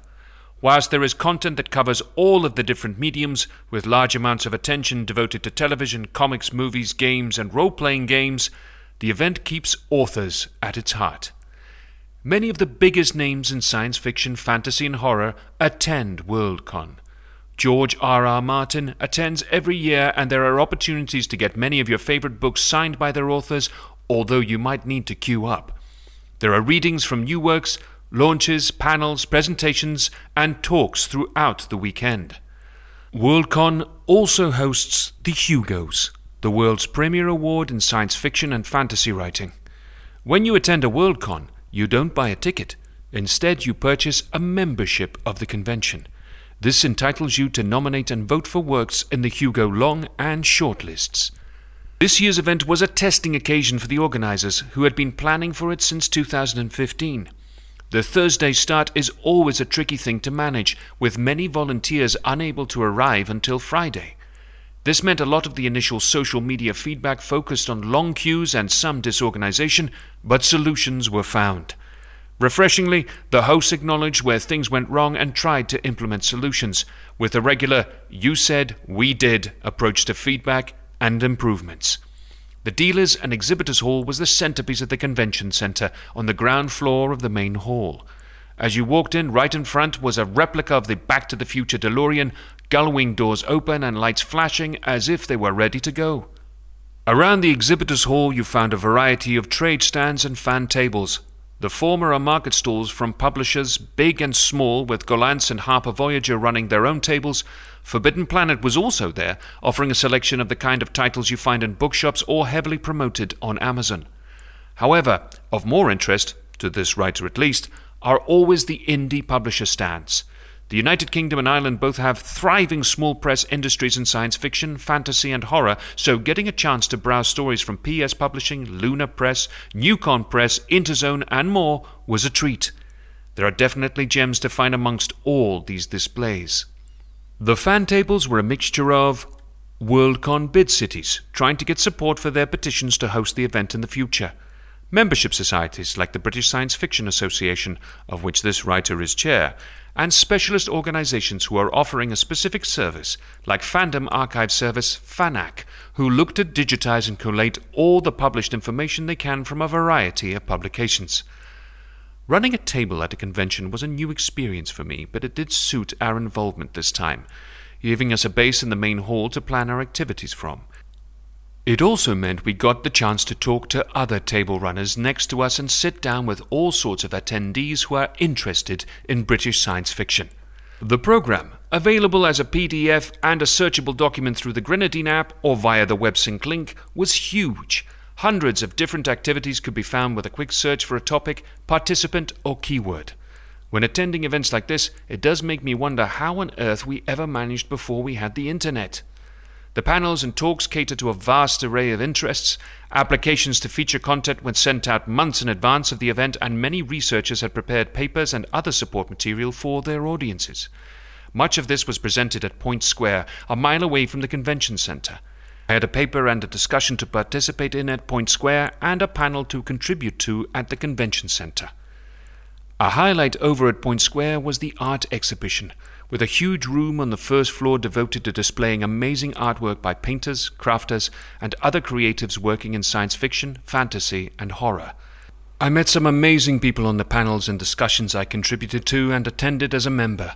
There wasn't enough time to attend everything I wanted to, which is the mark of a good convention. The Hugo Awards ceremony took place on Sunday night, attended by an audience of convention members and live-streamed to the bar at the convention centre. This year wasn't without controversy, as the John W. Campbell Award winner for Best Newcomer, Janet Ing, took the opportunity to call out the deceased editor after whom the award was named as a fascist. After the convention, on August 27th, it was announced that the award would be renamed the Astounding Award for Best New Writer, honouring astounding science fiction, the magazine of which Campbell was once editor. For the complete list of Hugo winners, please see issue 2 of Parallel Worlds on our website, www.parallelworlds.uk. There were also some issues with the automated closed caption system provided for deaf and hard of hearing convention members. Again, the convention organisers did apologise for this after the award ceremony had concluded, with the convention chair, James Bacon, taking full responsibility. There is a traditional after-party for the Hugos where the nominated finalists are traditionally celebrated above the award winners, leading the party to be dubbed the Losers' Party. This emphasis has taken on greater significance in the last few years as the Hugos themselves have come under attack from the activist groups Sad Puppies and Rabbit Puppies, who in the past have tried to manipulate the shortlists. However, these movements have now faded away.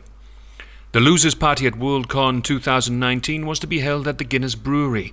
It is traditional that hosts of the next Worldcon organise this part of the event, so Con Zealand 2020 were in nominal charge of the party. However, many of the Hugo Award nominees found themselves shut out of the event due to overcrowding.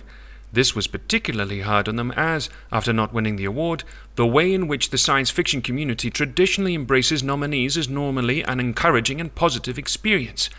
Being stranded on the pavement looking into a party you have an invite for is not cool.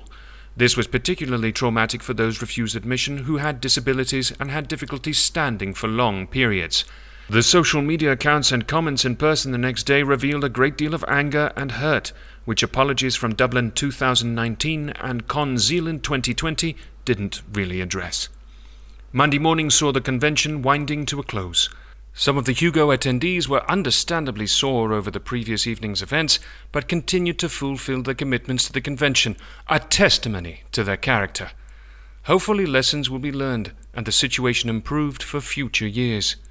After packing up our fan table, we left the hall to return later for the Dead Dogs party, an after-convention celebration. This was a good opportunity to get a drink and chat with people we hadn't had time to see all weekend. We flew home on Tuesday evening, having had a great time at the event. Despite the issues mentioned, Dublin 2019, an Irish Worldcon, was an excellent event, and much credit goes to the organisers for pulling it off.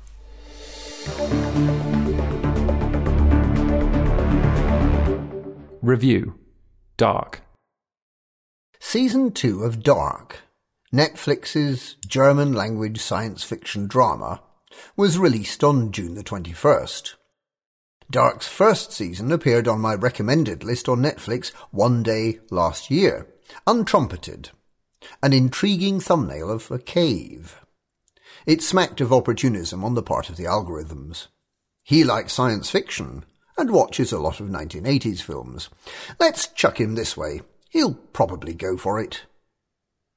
I was transfixed.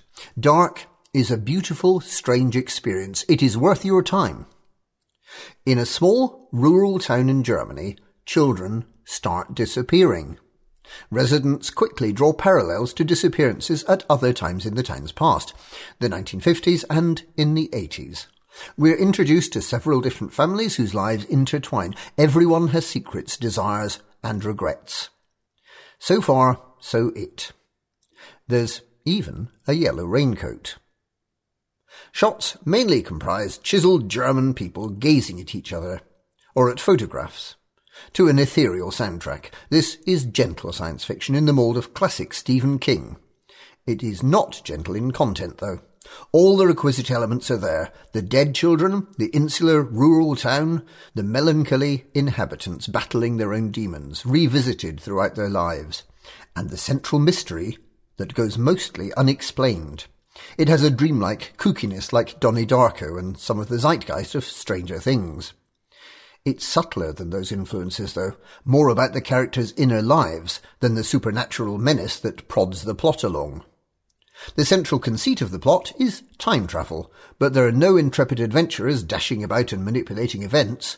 Dark's time travellers are hopelessly lost, adrift in time, and without agency. Dark is overwhelmingly about sadness. Melancholy invades every frame.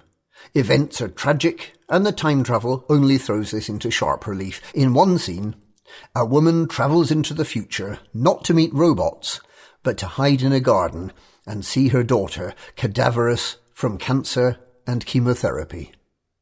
Dark is all about how little control we have over our lives. Far from mastering time, we're swept along by it helplessly. The message of the series is also about the impact we have on those around us. The characters' casual kindnesses and cruelties touch those they share their lives with and ramify down the years. Seeing characters' actions have dramatic effects on their older selves is one of the show's charms. It's like watching a net of circumstance slowly draw closed around them as they're enmeshed by the weight of their decisions. Their regrets seem to fill the set. Season 2, oddly, answers some of the questions posed by Season 1 in the first couple of episodes, but others not at all. It is all densely plotted. Characters zip around the timeline more, and more of them do so, which has the effect of diminishing the gravity of the time travel somewhat. We're introduced to two factions pitted against each other for the fate of the town. To the series' credit, there is ambiguity over which of these we should be rooting for. The second series ends with a customary WTF bombshell. I won't spoil it, but there's a risk that the third season will tack towards action and conflict and away from the low-key mystery that defines the enchanting first season. Dark is Stranger Things for grown-ups, full of sensitivity, melancholy, and mystery. It's a slow burn, but meatier than most of its inspirations.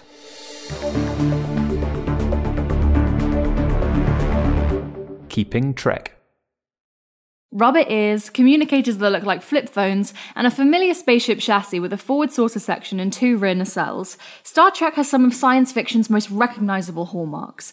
To the uninitiated, Trek can seem like the older, nerdier cousin of Star Wars, and the two franchises are often in competition for the same audience. Fans of Trek are often derisively labelled Trekkies, a pejorative they have accepted and turned into a rallying cry. Once you understand the full extent and vision of Star Trek, however, it's clear that the world of Vulcans, phasers, and Starfleet is a truly unique and divergent universe. In the first of a 2-part series, we look at the origins and the early history of this famous franchise. The 1960s was a revolutionary period of social change in the United States, and indeed the world as a whole. Whole nations were engaged in the bone-chilling enmity of the Cold War. A rising postmodern movement was challenging conventional wisdom about warfare and pushing back against the costly and unpopular war in Vietnam. Powerful rights revolutions were beginning to alter the United States and global perceptions of blacks, women, and other oppressed groups.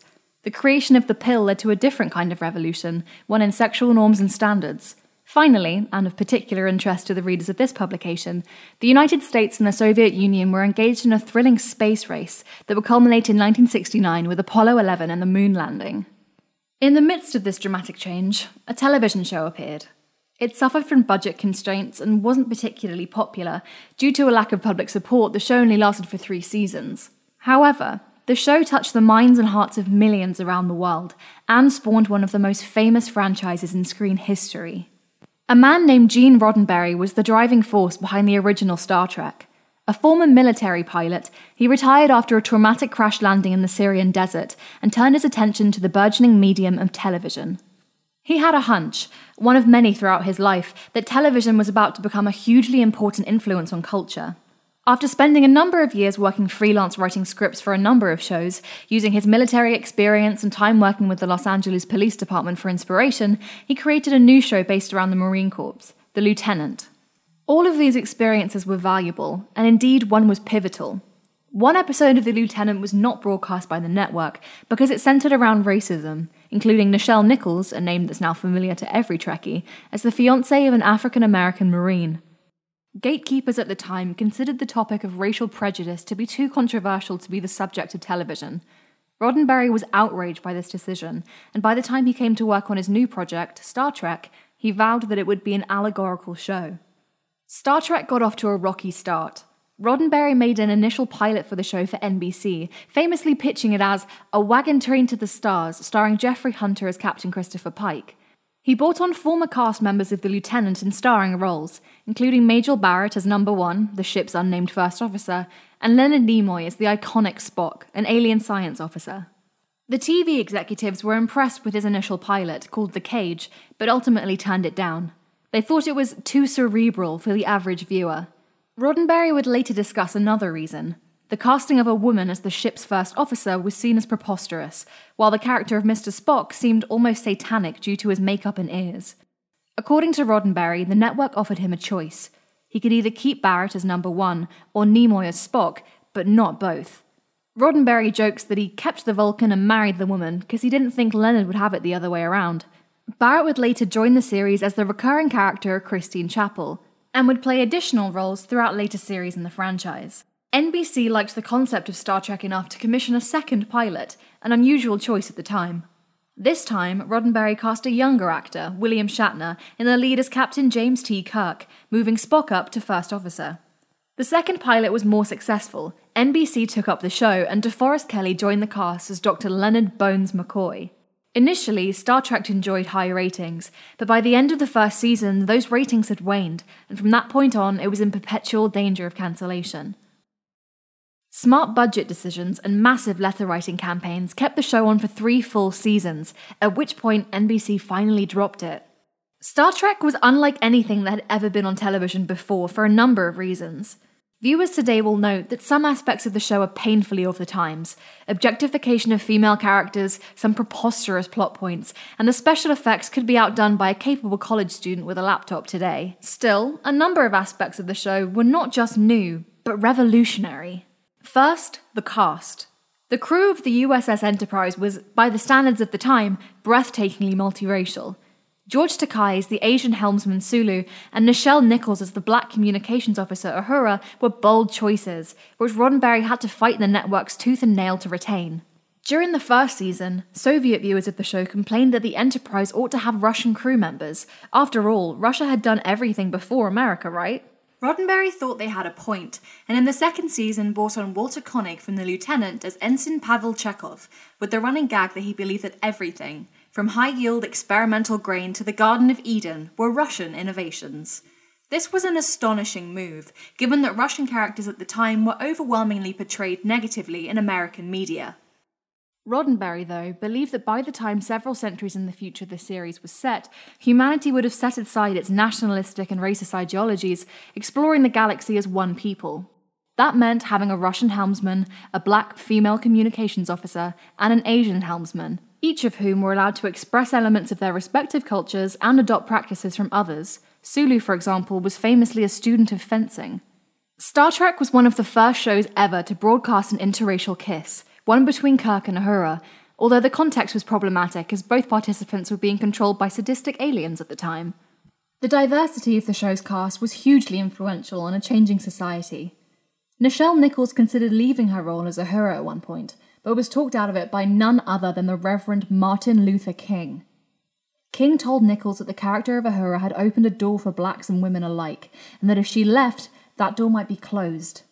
King told her that, for the first time on television, we will be seen as we should be seen every day, as intelligent, quality, beautiful people who can sing and dance, yes, but who can go into space, who can be lawyers and teachers, who can be professors, who are in this day, yet you don't see on television until now. Nichols recalls that when she told Roddenberry about the conversation, Roddenberry replied, "God bless Martin Luther King. Somebody knows where I'm coming from." In addition to the cast, the technology of the show was inspirational, even predictive. The crew's communication devices were accurate forecasts of the cellular flip phone. In addition, technology and the discovery of new sources of energy had enabled human beings to nullify the threat of famine and poverty. While our world today has not overcome these issues, we have cut down on starvation and other forms of poverty rapidly over the last several decades. The ship's transporters, devices capable of moving people from place to place in the space of a few seconds, was less of a prediction and more of a handy budget-saving technique that allowed a simple special effect to stand in the place of animating a shuttle landing on a new planet every week. Finally, Roddenberry envisioned that aliens would live and work alongside humans, and that we would be part of a federation of United Nations that would join together for the purposes of cooperative exploration and defense. Even races that challenge us at first, such as the notorious Klingons, would eventually reach an accord with humanity. The show itself employed some fascinating storytelling tropes. The three leads, Kirk, Spock, and McCoy, often acted as representations of the Freudian ego, superego, and id, respectively. The ghost of this dynamic can be seen to an extent in the recent Star Trek reboot films. The show also made extensive use of allegory to bypass media watchdogs that would have quashed certain plots. For example, one episode centered around a race of people who were colored alternatively white on one side and black on the other. Some members of this race were black on the right side, while others were white on the right side, and the latter members were persecuted severely by their counterparts for no valid reason in spectacularly self-destructive ways that... you get it. The writing was considered clever at that time. In the 70s, Star Trek had been acquired by Paramount in their purchase of Desilu Productions. In an attempt to revive the series, Roddenberry and others tried to get a low-budget Trek movie made. From the beginning, the project was on rocky ground, and by the late 70s it was barely hanging on. The release of a spectacular new science fiction film, Star Wars, was the final nail in the coffin.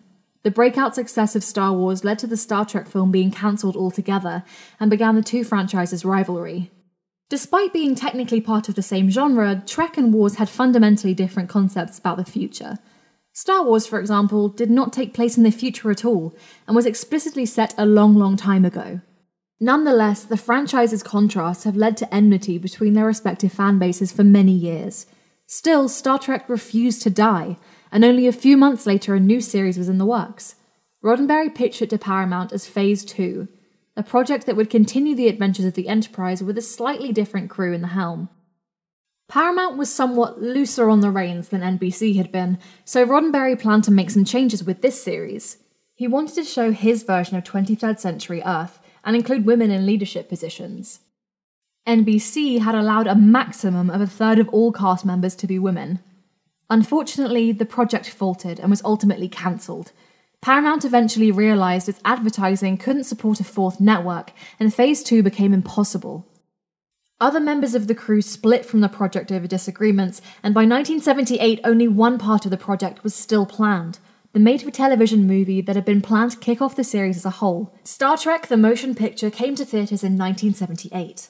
The first film in the franchise wasn't a thrill ride like the New Kids on the Block's Star Wars and Alien. The slow-paced, cerebral adventure drew more inspiration from the original series and from films like Kubrick's 2001: A Space Odyssey, but that had been released 10 years before. Star Trek series fans were an older crowd and flocked to theatres, making the film the best box office performance of 1979. However, it didn't live up to the expectations of Paramount, who were hoping for a genre breakout. The production budget had ballooned to $46 million, massive at this time, along with the marketing outlay, and the film didn't recoup it. Paramount blamed Roddenberry for the failure and jettisoned him from the project, then commissioned a sequel to be written, directed and produced by Harve Bennett and Nichols Meyer. Star Trek II: The Wrath of Khan was released in 1982 and was a commercial and critical success.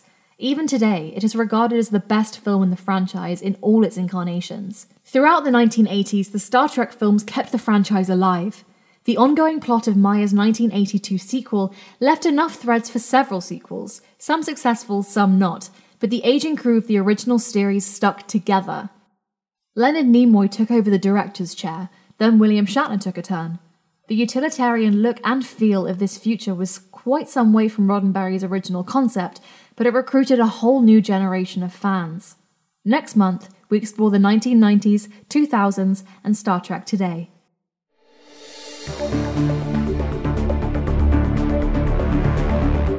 Review: Dragon Slayer by Duncan M. Hamilton. Epic fantasy is an interesting genre. The traditional blend of a medieval setting with fantastical elements, like magic and dragons, is a popular pathway for writers looking to pen an exciting story and find an audience. Duncan M. Hamilton's Dragon Slayer has a lot of the qualities readers of this type of fiction will like. At its heart, the book is a straightforward quest with our hero, Guillaume del Villarove, or Gil, down on his luck and deep in his cups when we meet him. The stirrings of an old dragon, Alpharats, who has been disturbed from sleep by the Prince Bishop's mages, provide Gil with an opportunity to restore his reputation. He is tasked by the Prince Bishop to slay the dragon and, despite being aware of the dangers and politics swirling around him, agrees and sets off to complete the task. Hamilton's story is set in a late medieval or early Renaissance period, with some blurring between the two to accommodate the specific innovations and technology of the world. Armour is ornate, dueling blades are thin, but there are no cannons or gunpowder weapons. There is a sense of Dumas to the imagery, but no muskets to make our musketeers. The story is a little ponderous at times, as the use of different perspectives gives the reader information that the characters don't have. Gil is slow to recognize that a dragon is threatening the kingdom of Mirabaya. The history of the Chevalier is unpacked in a piecemeal way, with different characters learning different things, which means there's a fair bit of repetition for the reader. Similarly, there is a modern take to the detail which at times confuses the scenes.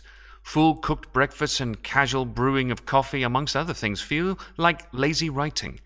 When Hamilton gets into detail in his descriptive writing, the sense of period disappears. Instead, we have some kind of cherry-picked reality in which the reader is not expected to dwell on the detail, as the writer himself hasn't considered it overmuch. A specific criticism in this regard is the novel's adversary, Alpharats. The dragon is given the viewpoint at times, which is a nice idea. However, Hamilton's characterization of his antagonist is lacking. Alpharats comes across as far too human, with a touch of antiquity compared to the other characters in the story. There is little sense of this being an intelligent creature with a mind that considers the world in a different way. Instead, the moral constraints of Hamilton's dragons appear to be an analogue of humans, which makes the scenes between Gil and Alpharats something of an exercise in identification and empathy for the reader. Whilst humanizing a dragon character can work, there isn't enough in the persona of Alpharats to convey the difference between them. Additionally, Hamilton uses magic in his story as a tool to solve situations in the plot. This can be a way to incorporate it into different scenes, but when done too much it becomes repetitive and an obvious deus ex machina at times. Dragon Slayer is the first of a planned trilogy from Hamilton and a continuation of the stories set in his fantasy world. Readers who are keen on Fantasy Quest might find enjoyment in his work. Dragon Slayer is written by Duncan M. Hamilton and published by Tor.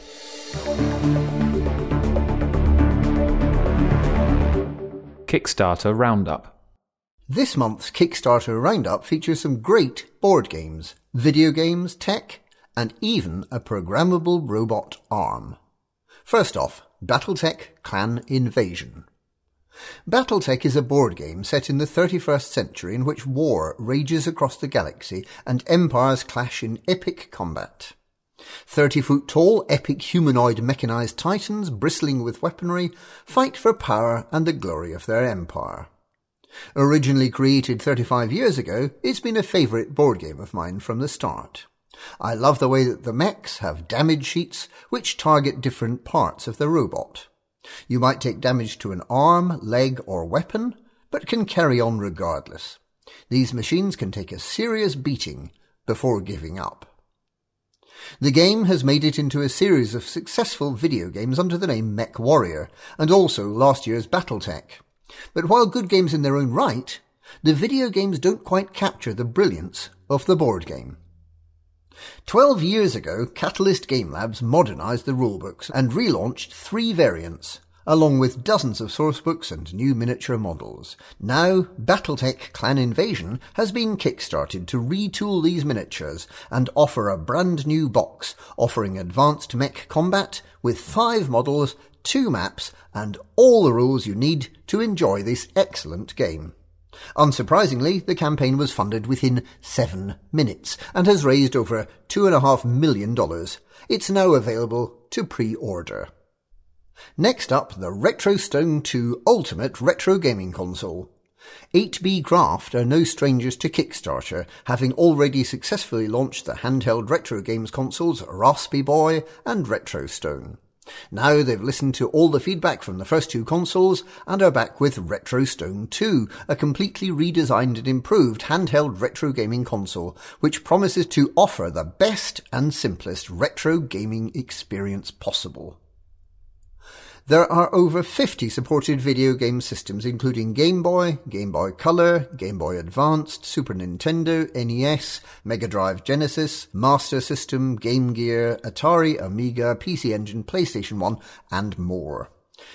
The RetroStone 2 comes with an HDMI out, allowing you to plug it into a TV, 3 USB ports, a micro SD slot and an audio jack with a volume control, and has a 3.5-inch screen with a 640 by 480 resolution. With a Kickstarter goal of £27,429, the RetroStone 2 has already raised over £91,000. This is one of the best recent examples of retro gaming consoles, and the small size makes it an ideal choice. Next up, Zenith, the Cyberpunk massively multiplayer online game. I'm surprised that Cyberpunk isn't featured more in gaming.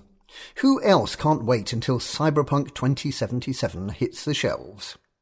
Thankfully, video game developer Andy Tsen agrees with me and is planning on creating a big, dynamic, massively multiplayer online game, or MMO, for PC and VR. The look draws a great deal of inspiration from anime, providing a cleaner, brighter version of Cyberpunk than most creations. Zenith promises cross-platform play, where you'll be able to explore, craft, fight, join guilds and build friendships. There'll be world events, but also the ability to just go it alone should you so choose. Cross-platform promises to be true cross-platform, not just PC and PC VR, but on any of the VR platforms that the game's created on. This currently includes Oculus, HTC Vive, Valve Index, and PlayStation VR. What really excites me as a gamer, though, is the promise that this huge, dynamic, immersive world will have real physics, complex AI, and a landscape that evolves and is shaped by players and non-player characters alike. Real physics is something lacking in most MMO games. I'm not the only one who sees a great deal of promise in Zenith, and the project was fully funded in just 4 hours, a target of £20,000. and at the time of writing has already achieved over 130,000. Next up, the MyRobot, a 6-axis mini-industrial robot arm. This might not be the cheapest of Kickstarters, setting you back $335. But who wouldn't want their own robot arm? Just imagine the possibilities. Scare your pet. Begin your first steps towards world domination. Or perhaps just program it to lift stuff so you don't have to. Inspired by the ABB IRB 6700 robot used in factories around the world, this 6-axis high-spec arm is a first in affordable robotics. With open-source software and a gentle learning curve, it makes an excellent introduction to the wonderful world of robots. It's also incredibly precise and can be easily programmed for a wide variety of commands. It can be fitted with different arm attachments for gripping or drawing. The arm doesn't suffer from robot jitters either, as the motors used are smooth and stable. The robot can be controlled via computer, handheld control panel, or even via a phone app. Unsurprisingly, at the time of writing, the campaign has already reached over £190,000, against a target of 24,000. Next, Evil Dead 2, the board game. A few years ago, there was a successful Kickstarter campaign for an Evil Dead 2 board game. Unfortunately, the game never materialised. The unscrupulous company took the money and delivered nothing, leaving thousands of backers out of pocket with nothing to show for it. Step forward Jasco Games, seasoned board game publishers, who've started this Kickstarter with hopes to get this board game finally made. Not only have they promised to actually deliver an officially licensed game, they've also kindly offered to give a copy free of charge to all those backers who lost out in the first Kickstarter, with just costs of delivery to be paid. This alone merits backing the Kickstarter, but the game itself sounds promising too. Essentially reliving the classic film, 3 to 6 players must work together to close the portal or betray each other for evil. The game comes with 46 well-made miniatures, including character versions for good and evil, a well-designed reproduction of that famous cabin where all hell breaks loose, and the usual cards, tokens, and rulebook. There's also an optional extra purchase of the film as a hardback graphic novel. Next, another PC game, this one called Incodia. What happens if you combine the atmosphere of Blade Runner with the humour of Monkey Island and the style and creativity of Studio Ghibli? According to the creators, you get Incodia. Set in a dystopian world of 2062, Incodia follows Tina, a 9-year-old inhabitant of Neo-Berlin, a dark megapolis under strict control by huge corporations. Tina lives with an unusual guardian, a hulking robot by the name of Sam 53, and together they eke out an existence by scavenging from city dumpsters. One day, Tina discovers that her father left her an important mission: to save the world from this drab greyness. Incodia is played as a point-and-click adventure, reminiscent of that Revolution classic Beneath a Steel Sky, an award-winning, incredibly well-made game which came on 15 floppy disks. Incodia has great visuals, over 30 characters in more than 50 locations, professional voice actors, and an original music score. Finally, there's Dungeons and Lasers, plastic tabletop scenery. Last month we mentioned Clorehaven and the Goblin Grotto, a campaign aimed at allowing those with 3D printers to print tabletop set pieces to really bring their gaming to life. Dungeons and Lasers is a Kickstarter that actually provides such set pieces, in science fiction and fantasy themes without the need to 3D print anything. Made using hard plastic in sharp detail, these kits are easy to assemble without glue and can even be stacked, creating multi-level dungeons. There are a number of different sets and miniature models, including cats, to choose from, and they really do look the part, even unpainted. The sets have been made in modular, clickable format which allows them to be compatible with most major tabletop games. The Kickstarter goal was £32,000, and at the time of writing there's been over 220,000 pledged, so expect this project to become a reality soon.